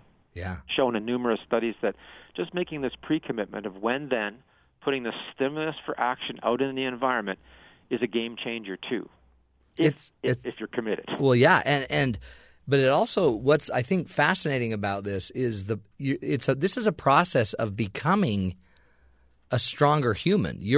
Every one of these tasks, it's just flossing your teeth, for heaven's sakes, but you've made a commitment. And you've actually, and you're keeping it, and now you've habituated it. It's now you. Yeah, and isn't that true? The existentialists argue that we are what we do. Yeah. We're always facing these choices. Am I going to be the guy who watches 10 more episodes on Netflix, or am I the guy that's just going to go and do yoga for 20 minutes, or go for the run, or whatever it is that we think that we're striving for in our lives? And we can choose to sit still, and there's nothing wrong with that. It's funny that when you said, choosing to stay in bed, there's many mornings when choosing to stay in bed is the right thing. Right. You were up late last night for work, or because your kids were sick. Well, then sleeping in makes perfect sense. It's when you don't get out of bed when the alarms are going off, and that your intention was to get up, that now what's going on here? Why are you becoming your own worst enemy? I heard just this week on the radio there's a new alarm clock that you can't shut it off until you stand on the carpet. And you have to stand on the carpet for 3 seconds. Holy cow. Yeah. I mean, it works, I guess. I guess so, but the old version of that was the same notion of the pre-commitment of you realize you keep hitting the snooze button, so you put the alarm across the room. Right, exactly. So there isn't a snooze button within reach. Now, again, that pre-commitment requires some action, and then you get the secondary procrastination. Yeah. The second-order procrastination is I procrastinate putting the clock across the room. So we can continue to be our own worst enemy even when we know these things. Oh, do you, in a weird way too, it seems like this parallels other theory, even about anxiety. A lot of us that have anxiety, we think the feeling matters. And we believe the feeling more than the logic behind it or what else we know. So we end up talking about everything like our teachers that are stupid, that don't understand us, and they always give us too much homework instead of getting down to the root cause of the anxiety. Yeah, and when we realize that anxiety we poke at that a little bit, and that's what we can do in a good therapeutic relationship. And I'd always encourage people to consider that if you're bothered by your anxiety or some of your irrational fears, and certainly procrastination can result from fear of failure that's quite irrational, is you have to poke at some of those and say, what would be the worst thing if? And then you realize that you're making it up. Mm-hmm. Right? It's not real.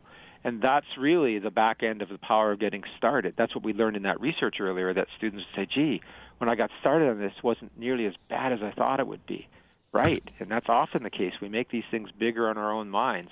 But some of us, that's where we need to start, because we spend a lot of time ruminating and making these very negative places for ourselves. And so there's a therapy called acceptance commitment therapists who work very much on that, about how to accept the negative emotions and pain in your life, but still move forward, even though, that's alive and well in your brain. It's not going away, right? Mm-hmm. That's kind of ingrained there now, and if you think you're going to get rid of it in a couple of days, it's not going to happen.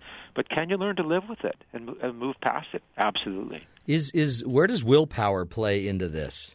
And is that, I mean, I know there's some interesting research on willpower, but I mean, that's really all you're saying when you're going to go make a pre-commitment. It's, I guess, you're engaging will. To some extent, but then you got to watch about how often you draw on willpower, because the best research we have by Roy Baumeister and Diane Tice and others out of Florida State and all their colleagues is that it's a bit of a limited resource. We can exhaust it pretty quickly. And so when you're going to use it strategically. That kind of comes back to Mark Twain's famous statement, if your job is to eat a frog, then eat it first thing in the morning, because you can eat all your It's going to get harder. Right? Yeah. So, and even so Mark Twain on the one hand, and we got Viktor Frankl, the famous Viennese psychiatrist, on the other, who spent time in a Nazi concentration camp. He said the same thing, that, I've learned to do the difficult things first and get them out of the way. So that came from, in life, learning that, I'm not going to have the energy at the end of the day. I'm going to be worn out. And psychologically, we call that no more willpower, but we just feel it as a lack of energy. So we do have to use it. Willpower, you asked the question of how does it come in? Well, we have some. It's a limited resource. We have to use it strategically. To go back to Mark Twain's quote, if your job is to eat a frog, eat it first thing in the morning. If your job is to eat two frogs, eat the biggest one first. And I think most of us feel that way about our lives sometimes. Right. On my desk are a whole bunch of frogs. Yeah. Now I better start with the biggest one, because once I got that one down, the rest are going to seem easy. That's so true. What of this is about personality? Like, I mean, some people, I just know, I have people in my life that they eat dirt just because it's good for them. And I sit there and I'm a little more free flow. That's the story I tell. But in the end, is some of this just personality? Some people just are always going to be on time, or is it changeable, I guess? Well, personality is kind of what's bred in the bone, and so it's changeable to a point. We can act out of character. But for those of us who are not very conscientious, that means we're not very dutiful by nature or organized. And this is a major personality trait that 50% is heritable. Like genetics show us that, a lot of this comes from mom and dad. It's not easy to change. It's our go-to sort of way of being in the world. We have to lay strategies on top of it. And we can act out of character, but that takes a bit of willpower in itself. So absolutely, some of us are set up to fail. In terms of, if I'm very anxious and neurotic, and that, I mean that in a personality sense. It doesn't mean the movie sense of neurotic, but that you're prone to depression and worry. If you're not very conscientious and you're impulsive, and then maybe you've internalized a lot of negative expectations from other people, there's just the perfect storm for the procrastinator. So absolutely, many of us are set up to have some inherent weaknesses, but think of any aspect of your life. So you're in a certain sport. You don't have every attribute that makes you the best candidate for that sport. You work around it. So there's things there that can work against us, and other things that can work in our favor. And that's when we think, okay, I'm going to lean on this strategically. Like, I'm going to leverage that part of my life because I know this part of my life is a relative weakness. And so for some people, it would be, if I want to stop procrastinating or do less of it, I got to become more organized. For another person, it wouldn't be organization at all. I have to learn to count to 10 because I'm so impulsive. Like, as soon as something comes up, I'm gone. And so the implementation intention becomes, if someone asks me out tonight, if or when they ask me out, then I'm going to say, I'll tell you in 10 minutes. Because now I'm learning to harness that strategy of implementation intentions around a predisposition to be impulsive. So you can still lay on these strategies, but you're right, Matt, some of us are prone to procrastinate. And again, but that also can become our great story. Right? It can, or our great excuse. Our great excuse is a better word for it, isn't it? No, it's so true. Yeah. Well, Dr. Tim, go ahead. No, go talk about your blog. Yeah, I read a blog for Psychology Today, and 2 posts ago I wrote about this notion of I am so lazy. What does it mean to say that? And sometimes that can just be a terrible excuse. You're saying that I am this, so therefore I'm excused from all the rest of the things. And it's an inauthentic way of being in the world, is what I argue. So if those of you who want to talk about personality as being an excuse, you might want to look at that. Yeah, that's a great article. And again, your blog, your website, what's the best way to get to Procrastination Research Group? Well, just procrastination.ca. So you talked about me being up here in the Great White North. Yeah. So if you just remember .ca. .ca, not .com, procrastination.ca. Well, we appreciate you, Dr. Timothy A. Pychyl. Go check out that website. It really, you're a gem, Tim. And every time I talk to you, I feel like I've got hope and I'm jacked up. That's good. But it's so now that's the and. Now I got to go do something. Go start acting. Oh, you always do, Matt. It's always a dance. It is a dance, isn't it? I enjoy talking with you very much, too. Thanks, Tim. We'll have you back again, and go look him up, too, on Psychology Today. He's everywhere, folks. Oh, and the book, Solving the Procrastination Puzzle. Those are the solutions, those tips that he's been giving us. They're in those books as well, and are in that book as well. And on his blogs, he's very abundant in giving the answers and the tools that people need. We're going to take a break, folks. If you feel like you got to get doing something, start thinking about it. What could you do? Think of the hard thing you got to get done today. If you were going to do that one hard thing, how would you get started? Just go do that. Go do that. We'll take a break, folks. We'll be right back. This is the Matt Townsend Show. Stick with us.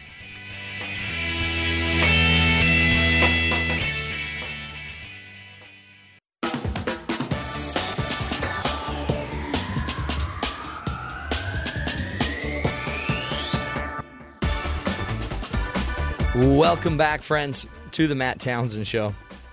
Man, I love talking with Dr. Tim Pychyl. It really, everybody, we've all got it, don't we? And then we use our stories, and we use our history and our personalities as excuses on why we procrastinate. But as he taught us, what it really might just simply come down to is make the commitment to break the barrier, break that barrier by acting. What's the next act? What's the next activity, the next action that we need to take? There's so many things that we procrastinate, and yet one of his great points was simply the idea that in the end, the only thing you are going to run out of is time. And, you see it. Having just been to a funeral of someone near and dear, you realize, you don't want to delay and procrastinate the growing of your most important things, the most important relationships to you. And yet, there's also part of our jobs. We love our jobs. They're wonderful and yet hard, and sometimes not always as motivating, and we may not love it all the time. So we procrastinate, and then we feel bad. And then imagine just what that does and how that conjures up other problems for us or fears. So just do what you can today. What's the one thing you need to go get done today?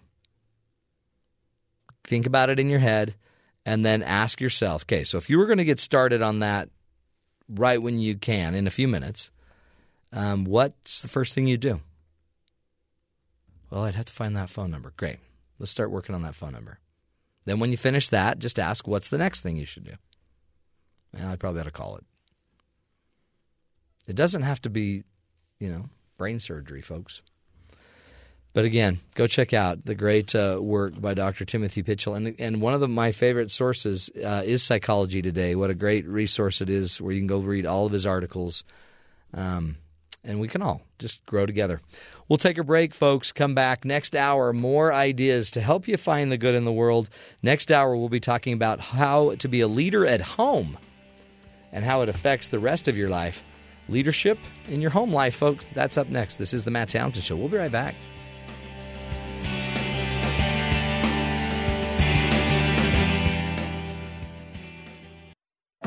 This is the Matt Townsend Show. Your guide on the side. Follow Dr. Matt on Twitter At Dr. Matt Show. Call the show at 1-855-CHAT-BYU. This is the Matt Townsend Show. Dr. Matt Townsend Now on BYU Radio. BYU Radio. Good morning, everybody. Welcome to the Matt Townsend Show. Dr. Matt here, your coach, your guide on this side. This is the show, folks, where we give you the tools to live longer, love stronger, and lead a healthier, happier life. Today, we're talking leadership at home. How many times have you seen somebody's kids at like the store and you think, oh, man, these kids. It's always somebody else's kids. It's always somebody else's kids. The funny thing is, I wonder if anybody's ever said that about your kids. Nope. My kid's great. Look, I've met your kid. No, we were. He's pretty good now. Yeah. But, well, you've trained him up. Early on, when he started to act up, it was pretty common that you were grocery shopping, whatever. I just took the kid and left. Mom continued what she was doing. I just took the kid and took him out of the situation. And you took him to the car. What'd you do? We just talked. We'd hang out. You'd talk with a 3-year-old? Or we go walk around or just whatever. Yeah. You ever talk to a 3-year-old? Did you ever see our parenting tool? We have a really cool parenting tool that we're trying to market now. Tase it. There's these things called laws. Good point. You can only go so far. You can't tase your kids. No. And that's good. But you can put a shock collar on your dog, but you can't put one on your kid. How do you know? I've asked. Tase it. See, you can't just tase your kids into a healthy lifestyle. Nope. The more you tase them, the less healthy they get. You have to lead by example, and you have to help them understand. It's so much more difficult. But it's better. That's what we're learning about today. Yeah.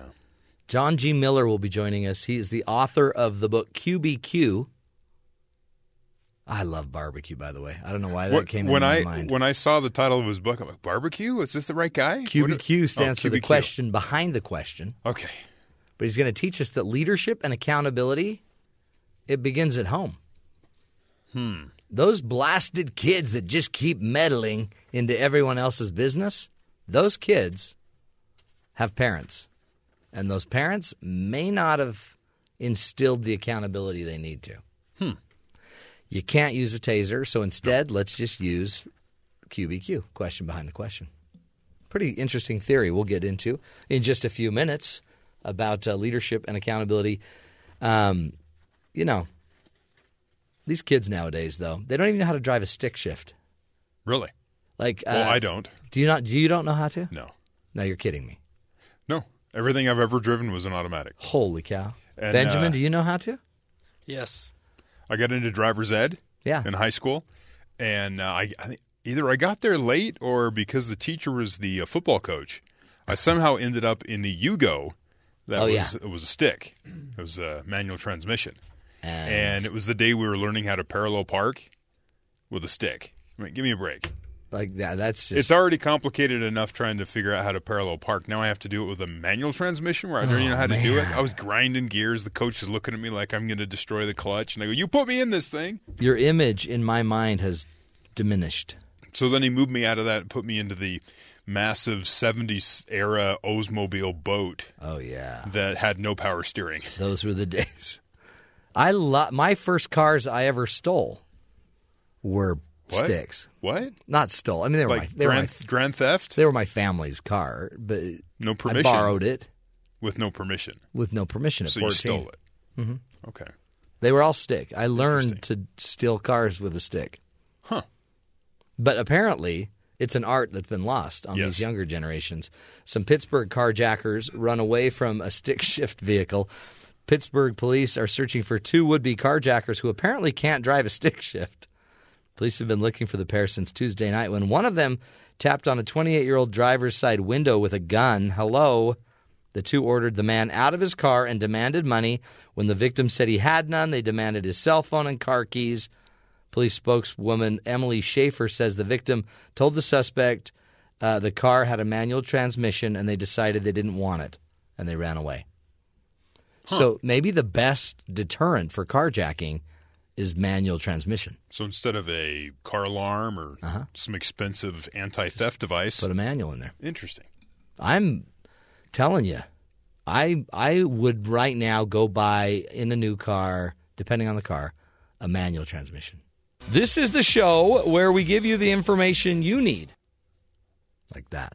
Okay. Sometimes you just need to know that I'd go buy a manual transmission.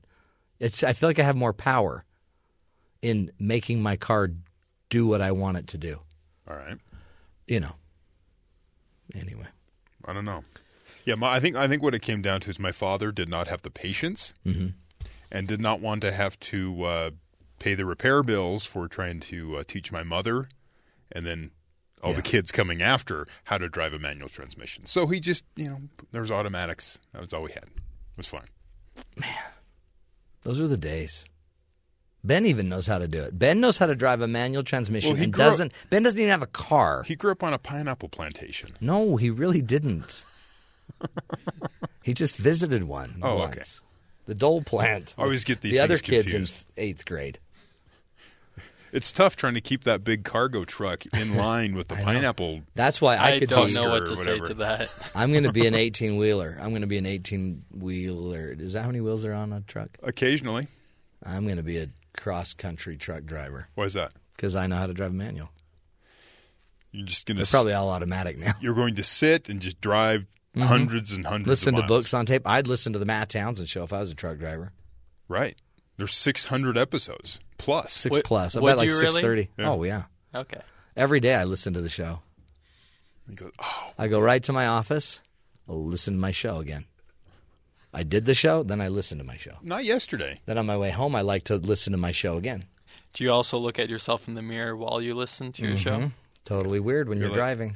You're like, wow, you did a great job today. And then I do a lot of positive affirmations. Okay. You nailed it, Matt. Top of the morning, Matt. You're good enough. You're smart enough. You guys are so rude. I guess that's why I have the show. Because we're rude? Yeah. All right. Yeah. Speaking of shows, Donald Trump's not going to play in the show tonight. According to reports. He's a debate buster. He's blowing up the GOP debate. What do you think the chances that he changes his mind about an hour before they start? Because they're all there. I don't think he will. He can't. Because remember, many people have questioned, can he ever apologize? He'd have to humble himself in order to come. And so I actually asked how everybody feels about Mr. Trump not being there. And this is the sad comment.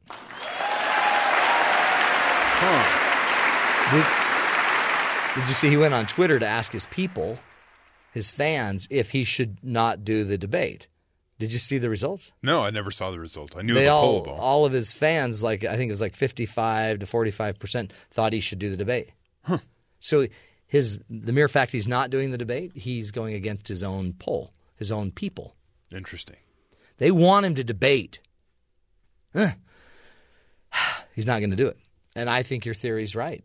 He's afraid of. Is he avoiding? I don't think he's afraid. I think he's just avoiding Ted Cruz. He's just going to try to run out the clock. He thinks he's got a little lead there in Iowa, and he's just going to run out the clock. A little forward. Insult me to my face. Now, Ted Cruz has put up the idea of just a one-on-one Ted Cruz versus Trump debate on the 31st. Yeah. Do you think that would ever happen? On the 31st. When is the next election? When is New Hampshire? The 9th. Iowa is February 1st. No, that'll never happen. The 9th, I believe, is New Hampshire. Never happen. And then there's 3 more contests, 4 more, Nevada, South Carolina, all in February. It's crazy. That'll never happen. So no one-on-one, face-to-face. And I personally think the GOP, I'm not sure the GOP would want that. Well, it would be unsanctioned. Well, it's like an unsanctioned fight, but then you're not going to get the belt. You're not going to win the belt. The belt. The Intercontinental Championship will not be decided. I don't think it'll happen because I really think Trump kind of wants to run this out. Yeah. But this is all I think it's an illusion. Because in the end, in Iowa, it's not about being popular. You got to be present. They want you in their town eating their loose meat sandwich. Yes, which sounds horrible. I mean, eating a loose meat sandwich in 99 counties. And being pro-ethanol. Mm-hmm. But it's a really weird deal because I have a feeling that Theodore Cruz is going to have a better ground game. But he's also already been dissed by the governor. He has. So that's got to impact you. But then Cruz, Trump, I don't think will have as good of a ground game. Just because that takes a whole different kind of politic. Yeah. Than he seems to think he's above. And Trump's been relying on these big mass gatherings. Yeah. Instead of most of the candidates are going to small gatherings in individual right. towns. So I'm not sure. Even how Rand that works Paul, out. he'll just go to a gathering of one. Yeah. There's one guy. How are you? So I think it's going to be interesting. But Bernie Sanders, yeah, he has proposed 3 more debates. I know. That will be a sad rejection when that comes down. Yeah, and everyone goes, nah, I think we're good. We're good. Haven't we done enough? We've done like 3. We've done like 1 and 2 forums. Yeah. These forums are awesome. No one talks to anyone else. Just come out. Did you see Martin O'Malley out there and whoever the guy from CNN? No. Looks at him and goes, so when you drop out of the race, who are you going to support? Oh. That is madness. You have no chance at winning the presidency. I think people are overlooking him because recently he went up 1 percentage point in the polls. He's up to 3% now. He did. And people scoff. But if you can go up 1 point, that shows something. Right. From 2 to 3. I mean, tell me Al Gore wouldn't want a point right now. Al Gore? Sure. I mean, back in Too the day. soon. Really? Yeah. It's been a while. It's been like 10 years. What? Yeah. I'm sure he still harbors bad feelings about that. It might be too soon. He's flying around in But his it's jet. a point. It's just a point. Okay. Anyway, anything else going on around the world we need to know about, Terry? Speaking of Donald Trump, as we were talking about, he released details Wednesday afternoon about the special event he's holding as counter-programming to the debate, which is tonight on Fox News. Instead of attending the debate, his campaign will host a benefit for veteran organizations at the 775-seat Sheslow Auditorium at Drake University in Iowa. Sounds fantastic. It's in Des Moines. It'll be at 8 p.m. Central Time, same time as the debate. Tickets are free. Campaign clearly did not clarify how the event will raise funds for veterans groups if they're not charging at the door. But, details. Senator Cruz on Trump not attending the debate. Apparently, Megyn Kelly is really, really scary. And, Donald is a fragile soul. If she asks him mean questions, his hair might stand on end. And he went on. Lots of people laughing. It was great. The majority of Americans think Hillary Clinton is going to win the presidential election in November, according to ABC Washington Post poll. Assuming Clinton is going up against Donald Trump in the general election, 54% of Americans said they expect Clinton to win the poll. Also reports among registered voters who tend to be more Republican-leaning, Clinton has a 52% support. So Clinton is also being seen trouncing Ted Cruz and Marco Rubio by larger margins than she's expected to beat Trump by. Bernie Sanders is also expected to perform well against the GOP, although Americans are less certain he could beat Trump. So Bernie wouldn't beat Trump, but he'd take care of everybody else. Think of where we were 6 months ago and where we are now. Those will not be the same numbers. No. In any way, shape, or form. They could be worse. They could be better. Or they could be non-existent. They could be non-existent. The FBI this was from last night. I checked in with our Oregon Public Broadcasting website, who has been really on top of the Oregon militant occupation of that wildlife refuge. They reported that the FBI was in active negotiations with militants inside the compound to bring closure to the standoff. Law enforcement officials said some militants have left already, but they will not be able to confirm who those militants were at this time. 3 occupiers were arrested Wednesday. So I'm thinking what happened is they negotiated. 5 people left the refuge overnight. 3 they were detained. 2 of them let go. 3 were arrested for whatever the charges they have against them. Yeah. They will, and then this all with Ammon Bundy saying from jail, calling for the remaining members to give it up, go home, let us deal with this in the courts. Y'all got to skedaddle. Hit the road, people. That's it. You got to break her down. Found this funny, and on ICE, not really funny, but odd. An ISIS-supporting Australian teenager was arrested last April on terrorism charges for allegedly planning to pack a kangaroo full of bombs and let it loose on police. The old kangaroo. That's crazy. Like load the pouch up with bombs and then send it after police. Well, that poor kangaroo. What did it ever do to this guy? I don't know. The New York Daily News reports that this 19-year-old had pledged his allegiance to ISIS, although it's not yet clear if he was in touch with the actual terrorist organization. According to reports, he planned to strap bombs onto the kangaroo, paint it with the ISIS logo, and set it on police. Sick him, boy. God, this thing's getting crazy. All sorority activities at Duke University have been suspended after a new pledge was hospitalized from drinking Tuesday night. Oh, boy. The individual is in critical condition at the moment, and the situation is being investigated. School officials announced that if there is an emergency meeting and to discuss the situation and future policies when it comes to sororities and the different things they do. And a point of news, especially important for you, Matt. Yes. One of NBC's most popular TV series of the 70s and early 80s is leaving the Midwest and heading for Hollywood. What? Paramount Pictures will be adapting Little House on the Prairie for the big screen. Oh. That was great.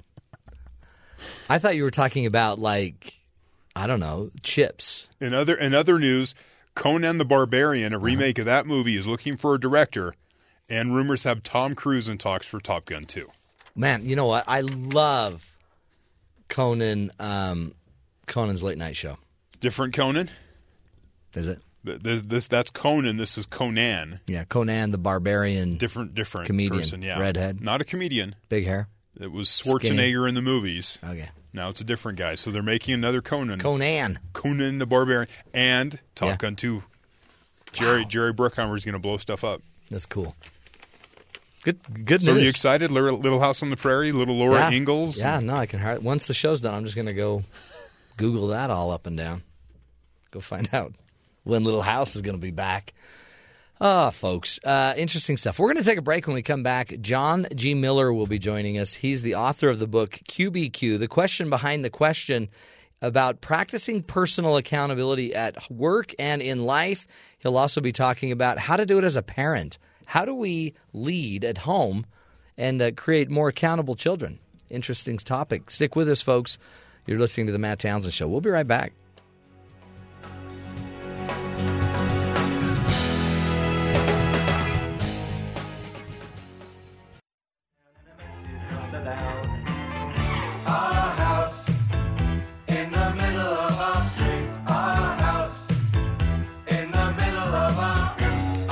Welcome back, everybody, to the Matt Townsend Show.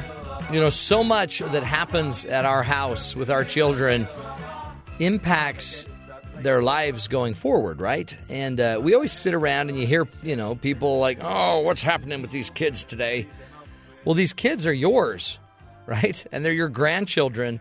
They're the reality is, at some point, we've got to do better at instilling some leadership, maybe accountability. So we wanted to bring on an expert who could help us with this. John G. Miller is the founder of QBQ Inc. and the author of the parenting book, Parenting the QBQ Way, How to Be an Outstanding Parent and Raise Great Kids Using the Power of Personal Accountability. This is a concept he's been teaching in corporate America for years, and now he's bringing it into the parenting world. John G. Miller, welcome to the Matt Townsend Show. Matt, I'm glad to be here. Thank you so much. You bet. I love this topic. Man, we tend to blame our kids for just being, I don't know, kids, I guess. But the reality is we're the parents, right? It's how we create and teach accountability that's going to matter in the long run.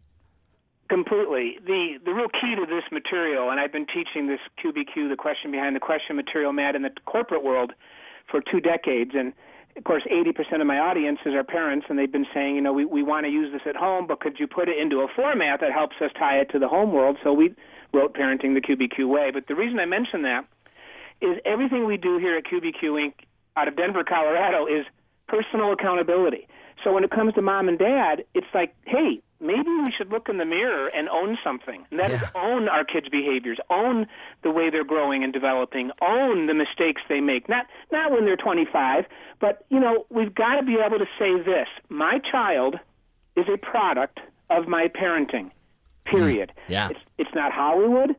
It's not Obama. It's not Bush before him. It's not your local congressman. It's not your schools and churches. Is it my in-laws? It's not my in-laws. Oh, blasted. My child is a product of my parenting. That is a pure statement of accountability. And, you know, as we teach this material, you'll find parents that will object to that. But wait a minute. What about the schools? But wait a minute. Okay, you can always find excuses for something, but the minute we do that, we've gone down that path of blame. Let's stay focused on accountability. No, I love this. And again, if the parent won't accept their own accountability for their parenting of their children, then why should the child accept it? That's true. See, in the book we talk about modeling is the most powerful of all teachers. Now, we all know that, but that's a phrase that's in the QBQ book, which is our business side, and then the Parenting the QBQ Way book, which is the parenting side. And whether I'm a manager at work, Matt, or I'm a mom or dad at home, modeling is the most powerful of all teachers. This is not new. None of this is new. But the problem, what we see in society today, is parenting that's kind of gotten off track. Now, we've raised 7 kids. We have 5 grandkids, and we have 2 grandkids on the way. We're a very productive crowd over here in Denver, Colorado, Matt. And I've got to tell you, we've seen a swing in parenting toward a very, very, what we might call, and I'm sorry if this offends anybody, weak parenting, W-E-A-K, weak parenting. And basically what we're saying is some of the parents today who grew up in the 80s watching the TV show Charles in Charge, now they have families where the child is in charge. Mm-hmm. We cannot have families where the child is in charge. The child does not want to be the boss. So what does that mean? That means parents need to learn new skills, take back their family, set boundaries, help their kids make good choices, be firm. No means no, yes means yes. I could go on forever. But that's what Parenting the QBQ Way is all about. Now, explain to us what QBQ stands for. What is the question behind the question? For a decade, I sold leadership and management training, Matt, and I sat in sessions with really good people, but I was hearing a pattern. Here's the pattern. Lousy questions like, why do we have to go through all this change? When is that department going to do its job right? Why can't we find good people? Who made the mistake? And I remember listening to these questions in these management training sessions thinking, there's got to be a better question here. So one day I coined the phrase, the only phrase I've ever coined, the question behind the question, and I went out and started teaching, hey, let's not ask, when is someone going to train me? Let's turn it around, ask the question behind the question, the QBQ, which would sound more like, how can I develop myself? What can I do today to learn new skills instead of blaming my company, blaming my boss, whining, playing victim, being entitled? So I started teaching the QBQ 21 years ago, back in 1995. And that's all we do at the QBQ Inc. company now. We sell training, we sell books, and we do speaking all about the question behind the question, helping people get away from victim thinking, procrastination, and blame, and start taking personal accountability, owning my life. It's just a better path. And you talk about, I guess there's myths about accountability. Like that's a myth thinking it's outside of me than thinking I'm the one responsible for it. Well, there's 2 myths of accountability we find all the time. Number one is we think it's a group thing. And here's the problem. Here's the reason. Especially in the business world, we've been so trained on teamwork, we've lost sight of the individual. And Matt, the power of one is amazing. What one person can do as they interact with a customer, it's amazing. It's outstanding what that one person can do who says, no blame, no whining, no victim thinking. I will solve the problem. I will serve the customer. Personal accountability is a me thing, not a team thing. And the second myth around accountability is we think it's something I hold others to. And this is the trap managers fall into, and this is the trap parents fall into. Because people see our Parenting the QBQ Way book, moms and dads, you know what they tell us? They say, oh, perfect, I needed a book for my 12-year-old. No, Mom, Dad, the book is not for you. I mean, excuse me. It is for you, huh? It is for you. Yeah. It's for the parent to say, what can I do to learn new skills? See, that ties right into a major theme in the book. Parenting is a learned skill. I love stating the obvious because it's not so obvious. People are reaching out on Facebook. You've got millennial moms and dads reaching out on Facebook for ideas and knowledge. Oh, my gosh, why don't you go to some parents who have done well and sit at their feet and learn? That's so true. Ask questions. They weren't perfect, but ask, what would you do? Stop reaching out on Facebook and having the blind lead the blind. Parenting is a learned skill. There are certain methodologies and techniques and processes we can use in the home that just make a difference instead of winging it. And we just see a lot of parents, they're just winging it, and then the child ends up in charge, and then we wonder, what went wrong? Mm-hmm. I mean, that's the problem with the blame game, huh? Because it actually, the minute I'm no longer responsible then for at least my part in the game, I don't need to be responsible for everything, but my part, then and if I'm not paying attention to that, then I'm going to keep waiting for years for the parenting bus to show up. See, this is what happens with parents who are frustrated. Why doesn't my daughter treat me more respectfully? Well, that's a bad question. Maybe the better question, the QBQ, would be, what can I do to better understand her? How can I set firm boundaries when she does disrespect me? I mean, maybe I'm enabling her, Matt. Can you imagine? Right. Or how about this? When is my teenage son going to open up and share? Well, wait a minute. That's a question that points at him. How about asking, what can I do to get to know him better, et cetera? How can I spend more time with him? There's always a question behind the question, Matt. There's always a QBQ. In the end, we must ask what we call the ultimate QBQ, which is how can I let go of what I can't control? Now, that is a life-changing question. How can I let go of what I can't control? But up until that point, we need to say, wait a minute, my son is not, my son is not doing this, or my daughter is doing this, or my toddler is doing that, or my 8-year-old is not doing that. What can I do? Bring it back to self and say, okay, what can I do differently to solve this problem? How can I learn or acquire a new skill to help my 12-year-old do his math homework? Yeah. And in other words, the more we're blaming, the more we're whining, the more we're procrastinating, we are not solving the problem. Right, and we're modeling for our children whining, procrastinating, blaming, excuse-making. I knew you'd be the sharpest host I've ever talked to, Matt. Well, thank you very much. Thank you very much, John. You are right on target because here, number one, we're doing this bad stuff. Then number two, we're teaching it to them. Mm-hmm. So, like QBQ Facebook page, the other day I posted, if as you went off to work on Monday morning, did you model joy, or did you teach your kids to hate Mondays? Yeah, drudgery, right? Did you teach your child to hate Mondays? It's a long life, Matt, if you're going to hate Mondays and wait for hump day. So modeling is everything. It's so true. Is it? I guess when we think about the empowerment, I mean, this is really about accountability, making sure that our children are going to understand that they're forces in their life. They're actors. They're here to act, not be acted upon. What are some of the principles you teach to kind of instill that?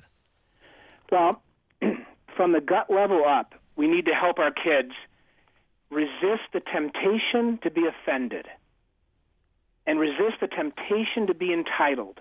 This is what we're doing as parents, Matt. We're building. We are absolutely building little adults, little children into adults, and don't we want them to someday be kids who are not adults who are not easily offended, they're not entitled, they do learn to earn, they do work hard, they do contribute. So at a young age, we need to teach them, okay, your teacher's not perfect. Stop playing victim. We need to teach them, okay, the coach said this or that, but I don't accept excuses at home. We're not going to make excuses at home. We've got to, through our behaviors as a mom or dad, as we interact with our child, say no victim thinking, no excuse making. We're not entitled. We do work for a living. We do not play victim. All these things.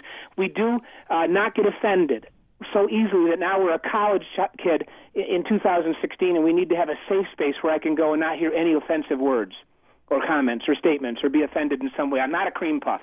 I'm going to be strong. Matt, the Bible teaches we need to be in the world, not of the world. The world is very much of blame.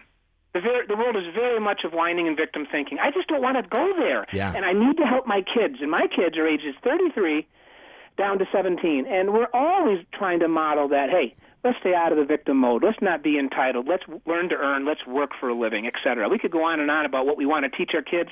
It all begins at home. And it seems like even if you are being victimized, like being bullied at school, teaching your child to still exercise their accountability where they can is more empowering than just playing the victim. Well, bullying is a whole different subject, but absolutely, and here's the real question to that, Matt. Here's a real issue, and it's an issue you could spend a day on, and that is, where does bullying really come from? It starts in the home. Right. Yeah. It starts in the meanness. Meanness starts at home. The only reason those children are bullying someone else is because they've probably been bullied at home.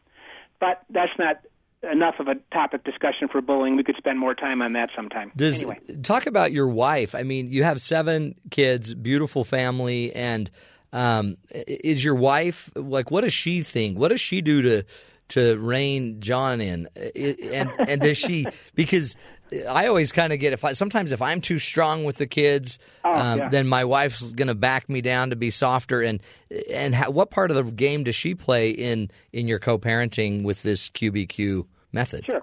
I'll answer that question a little differently. Going back, our first child was born in 83. We can still remember laying awake at night in 90, 91 when we had 4 kids at that time, talking about the day, talking about what the kids did or didn't do, talking about what we did or didn't do.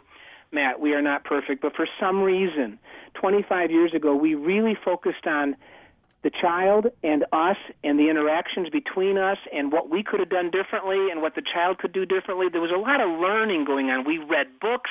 We had marital counseling that we needed. So we've grown together in this journey of accountability at home. And so now today, I'm 57. My wife is mid-50s. Never want to say the full age, of course. Yeah, right. Not of a lady. Yeah, and we have 2 teens at home. So we're still interacting with kids in the home, and so one day my wife's a little harder on them than I am. The next day I'm a little harder than she is. We kind of ebb and flow. We make a very good team after all these years. That's great. I mean, and I think that's what you need, right? We need to be able to fail and still be there for each other. As husbands and wives? Yeah. Sure, certainly. I make mistakes. She makes mistakes. I think one of the funniest parts of the Parenting the QBQ Way book, though, is when she writes, Johnny has never had an opinion he didn't share out loud. Yeah. Oh, interesting. Yeah. So the reason I mention that is she's very good at letting me know, John, you're talking too much. John, you're externally processing too much. John, you're driving me crazy. John, go down to your home office down in the basement. Please get out. Get out of here, John. So after 36 years, we can really speak to each other pretty candidly. Well, but and think about that, though, too, that how many couples, again, don't necessarily feel like that they're accountable. They'd rather be a victim of their spouse's personality instead of say something. And it's easy to write incompatibility on a legal document and go get a divorce. Right. My wife and I are extremely different. She's a feeler, I'm a thinker. She's about emotions, I'm about logic. It's not a gender thing. It's just the way we were designed. Yeah. We are so different. Every decision we make, Matt, she considers, how is it going to impact other people? Every decision we make, I kind of just consider, how is it going to impact me or Karen and me? So we view decision-making different. We view our days different. I'm about logic. She's about emotion. We don't match up very well, Matt. We could have years ago said incompatible and gotten a divorce. But we don't believe in divorce, and so we're together, we love each other, and we have wonderful children. Oh, that's powerful. And, again, you've been able to take the accountability advice and actually model it again. That's what I think is the key to the parenting process is the kids are watching, they're paying attention, and if you're going to use excuses, so will they. Well, one of my favorite lines is, I might gripe about something, but then I'll pause and say, you know what, I'm not a victim. I'm not a victim. What am I going to do now?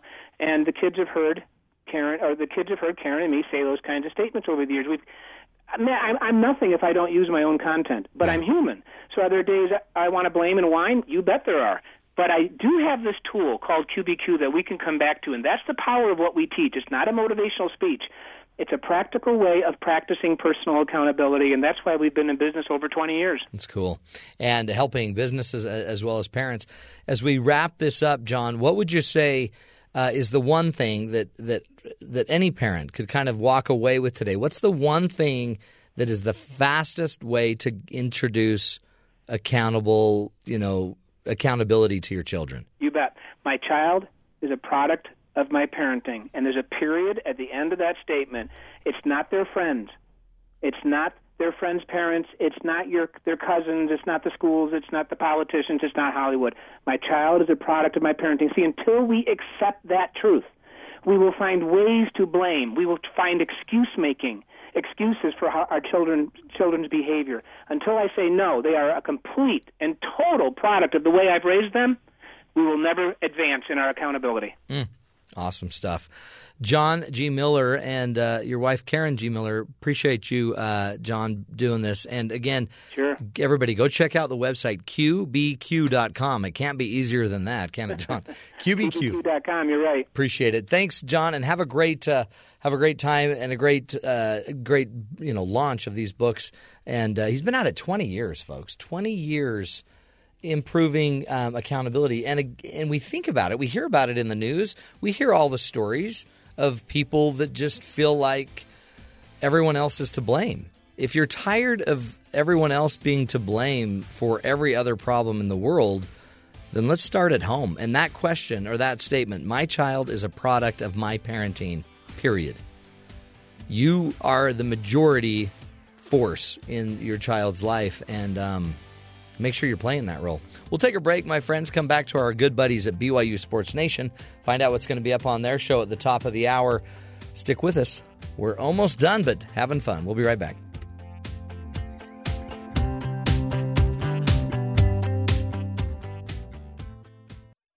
Telephone singing, ringing, it's too early, don't pick it up. We don't need to, we got everything we need right here, and everything we need is enough. Welcome back, everybody.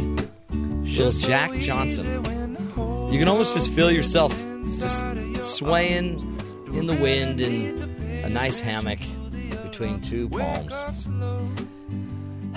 But instead, we're going to shoot it down to our good buddies at BYU Sports Nation. Hello, gentlemen. What's going on? How are you, boys? Good. Just eating some string cheese. Oh, string cheese, a staple of childhood. We had an idea. It's a staple of my adulthood as well. I know. We had an idea with string cheese. So it comes like in this, rack of 10 or 12 or whatever. If you're looking for a cheap Chewbacca costume, you, like the ammo that he wears, whatever, you just get a bunch of string cheese and you it's a great, like over your shoulder. Yeah. Your bullets. Great idea. Yeah. Oh man. That's all we got. Or we're doing the show. It's gonna be great. That's all you got? That's all we got today. That's it. Chewbacca and his ammo props. Yeah.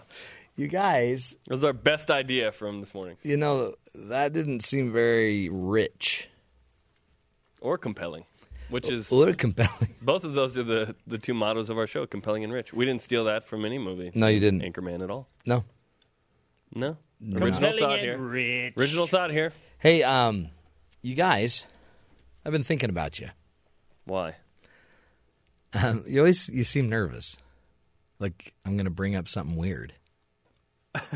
When have I? That never happens. No. That's never happened. That's never happened. I'm not bringing today. I really have nothing weird for you. Wait, now I'm uncomfortable. Now all I need to know is this: are you guys mad that Donald Trump's not going to be in the debate tonight? No, it because seems like he's you guys are raising money for veterans or something, right? Well, yeah, but he's running for president. Wait, he's still doing that? Why? I thought that was a joke. Oh, no. I wrote it in my diary. No, Donald Trump is running for president. That's hilarious. Jared, did you not know? He's actually leading in the polls. I know. He's killing it. I know. Didn't he say something absurd the other day, like he could shoot somebody and still win? Oh, yeah. But now it's gotten worse. That's quite the statement. You just had the understatement. Say that the other day? Yeah. That was weird too. Oh, come on. But he's mad at Megyn Kelly, the host of Fox News. She's the big anchor, and he's mad at her. He's afraid of her. Call her big like that. Yeah, I mean she's the lead anchor. Oh, not big, petite lead anchor. So I'm worried that do I watch the BYU Loyola game tonight? Yes, it's at 9 Mountain. It's late. You can watch both. I know that's the problem. I really only want to watch the BYU Loyola game. You're up early. Oh, I am. I am. I'm up way early. Dude, we'll just give you the recap. Don't even worry about it. And you know what else they say about my people? The polls. They say, I have the most loyal people. Did you ever see that? Where I could stand in the middle of Fifth Avenue and shoot somebody and I wouldn't lose any voters, okay? It's like incredible. Well, he'd lose one. Yes, just by pure technicalities. Why is that? I just laughed. Bullet, you've lost murder is not funny. No. But they thought that was hilarious. I could shoot somebody in the middle of Fifth Avenue and not lose a vote. Buildings You guys. See? So I want to only watch the BYU game, but it's too late. So it's past my bedtime. Yeah, it's super late. So tell me what I'm going to miss. Because it was close, but it was a 10-point game, but it was closer than it seemed. It's an interesting matchup because they have this dude named Autumn Jacko, who is a JC transfer, and he's really good. Really? He was excellent against BYU in L.A. Autumn Jacko. Wacko, Jacko, and Dot from Animaniacs. BYU's back home. They have a great sense of urgency associated with the last 10 games, and I think that BYU will play well tonight. They'll win, and then Saturday is a really big game with the Pepperdine team that's beaten BYU 4 of the last 5 games. That's how I think it shakes out. Am I overlooking LMU? 2-degree guess. But it was a close game down in L.A. BYU's just not played that well on the road this year. Yeah. But at home, they've been really good, 8-0. Man. Well, can they carry it forward? That's what we will find out. Ooh, look at you, teasing sports. I know. I think I pulled something. I pulled my back out on that one.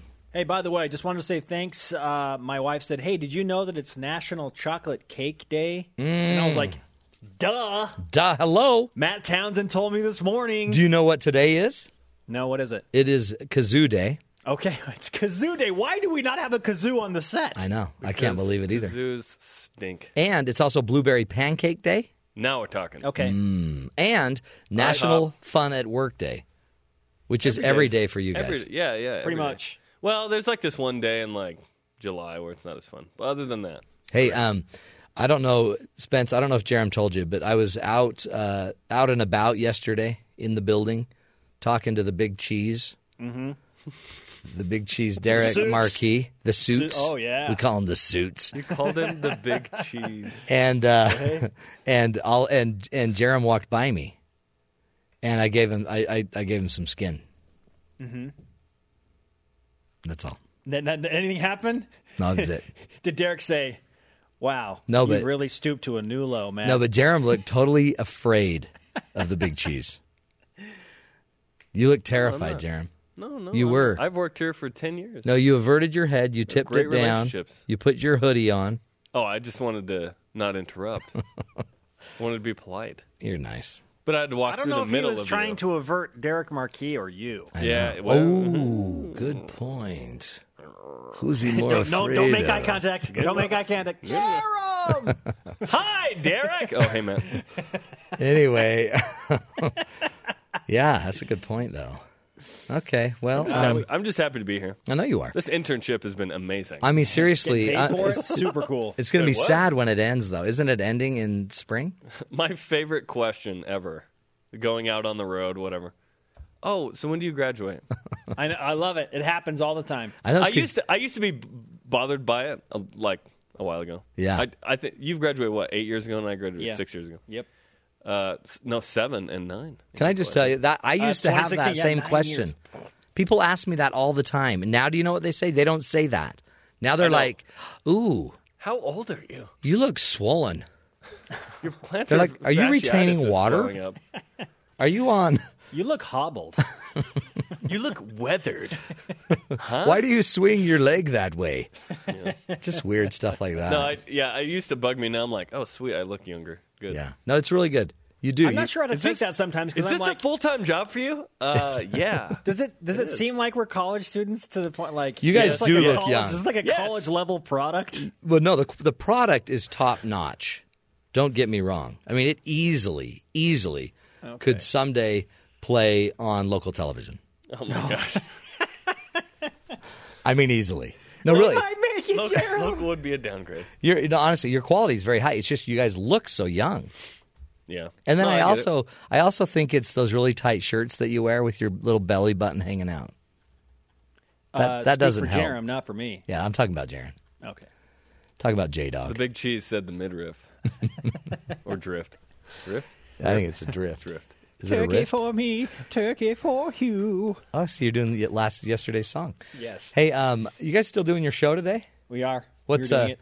What are we going to be doing on the show? Obviously, game day in Provo tonight, late night hoops. Game day. Dave Rose has made it very clear that he wants his team to do one specific thing tonight. We will tell you what that is and why it makes such a big difference for the Cougars when they do that. I'm going to say win. They're going to say, I think he's going to say win. Nope. Okay. Good guess, though.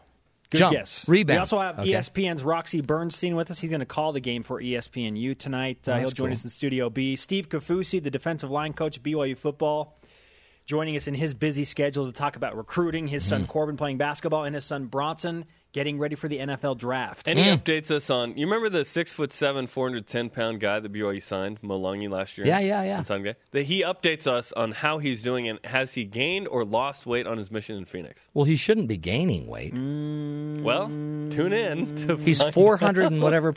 Gaining weight. He was 410. He was 410 when they signed him, so that's we'll find out. The answer was interesting. Oh, my God. That's a great tease right there. Is there a picture? Do they have pictures? There are, I believe, like 18 pictures he's surfacing. He's like on the Sasquatch. internet. Yeah. Like a picture comes out from someone, in Phoenix, and I'll quote the tweet and I'll say, the 23rd picture of Molongi has surfaced. Like he's this just, crazy. Longy watch. Yeah. You know he what? Comes back in a year. You know what would be a great idea for him is if he had a bunch of string cheeses, like that he could put across his chest. Yeah. He's so it looks like BYU's Chewbacca. Yeah. That's amazing, guys. We haven't heard him speak. Well, we really haven't. We have no idea. Yeah. We it's don't know. kind of like that. Like, does Steve Kafusi understand him? He's Han Solo, in this? Yeah. You guys, that's another great show. We're locked and loaded, ready to go. Locked and loaded. Okay, guys, make it a great one. Remember who you are and return with honor. We will never shoot our fans on Fifth Avenue. That's right. Thank you. Oh, my God. Thank you very much. What the heck? We're going to say goodbye to the team that will never shoot a fan. Because they can't get away with it. I can promise you that. You guys are great. Have a great show. Thank you. Knock them dead. 2 Corinthians, right? 2 Corinthians 3:17. That's the whole ball game. Absolutely. Sometimes we like to just have a little devotional in the middle of the show, little 2 Corinthians from the man that also claims you can shoot one of his people and nobody cares because they love him so much. Loyal fans. Good stuff. Okay, happy Kazoo Day. Interesting thing, we could not find a kazoo anywhere in the show. That's actually, we couldn't even find a virtual kazoo. Not even a virtual kazoo exists. That's how cold, dark world. That's why they still celebrate Kazoo Day. Hey, did you hear about Deborah Hessenius's house? She hasn't had a good night's sleep since the bats invaded her apartment. It's a trap! She's found the flying rodents in her bedroom, living room, and walls. I sleep with the lights on, she said.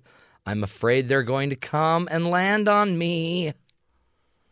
She says that she's especially concerned because a bat tested positive for rabies. Holy cow. Can you imagine living in an apartment full of bats and knowing that one of them or more has rabies? Anyway, city's animal control in Houston is on trying to do what they can to help her out.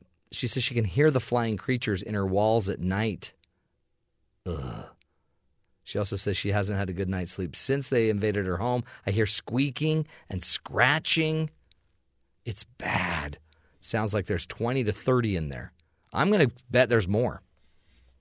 I mean, a certain percentage of bats are very introverted, and they may not want to be heard, so they squeak privately. I really hope she's listening to this show in particular. Oh, I'm sure she is. Why wouldn't she be? Why wouldn't she be?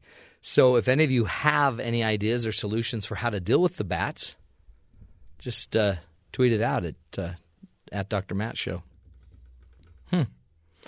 And, if you can do something to find us a kazoo, that'd be great too. Terry, what did you say? Oh, brother. This is Terry doing a little rendition. Terry happens to carry a kazoo in his back pocket. And he knew today was the big day. Hey, as we always like to, we're going to end the show on a hero story. Our hero today is Manveer Comer, Philadelphia convenience store clerk. Manveer Comer was working the overnight shift at a gas station in eastern Philadelphia when a man and a woman walked in. Comer had a gut feeling that something was wrong. He says he knew that this is not a boyfriend, not a girlfriend. Security footage shows the suspect using the woman's credit card to buy cigarettes. As the two were leaving, Comer came from behind the counter and physically put himself between the man and the woman, saying, "You come behind my back. I help you. No problem." Comer confronted the suspect, then drove off in the woman's car. As it turns out, Comer's hunch had been right. Earlier that day, the man had carjacked the woman, a doctor in a parking garage, and the suspect had stolen the woman's cell phone, allowing authorities to easily track the man. He was arrested and charged with aggravated assault, kidnapping, carjacking, and robbery. Manveer Comer, you're the hero of the day, man. Way to be alert and pay attention. Probably, saving a woman's life. Interesting stuff, folks. That's why we do the show, to help you see that there are good people out there. Let's take care of each other. Let's watch each other's backs. And until tomorrow, we'll be back again tomorrow with more ideas and more information for you. This is the Matt Townsend Show. Take care. We'll talk again tomorrow.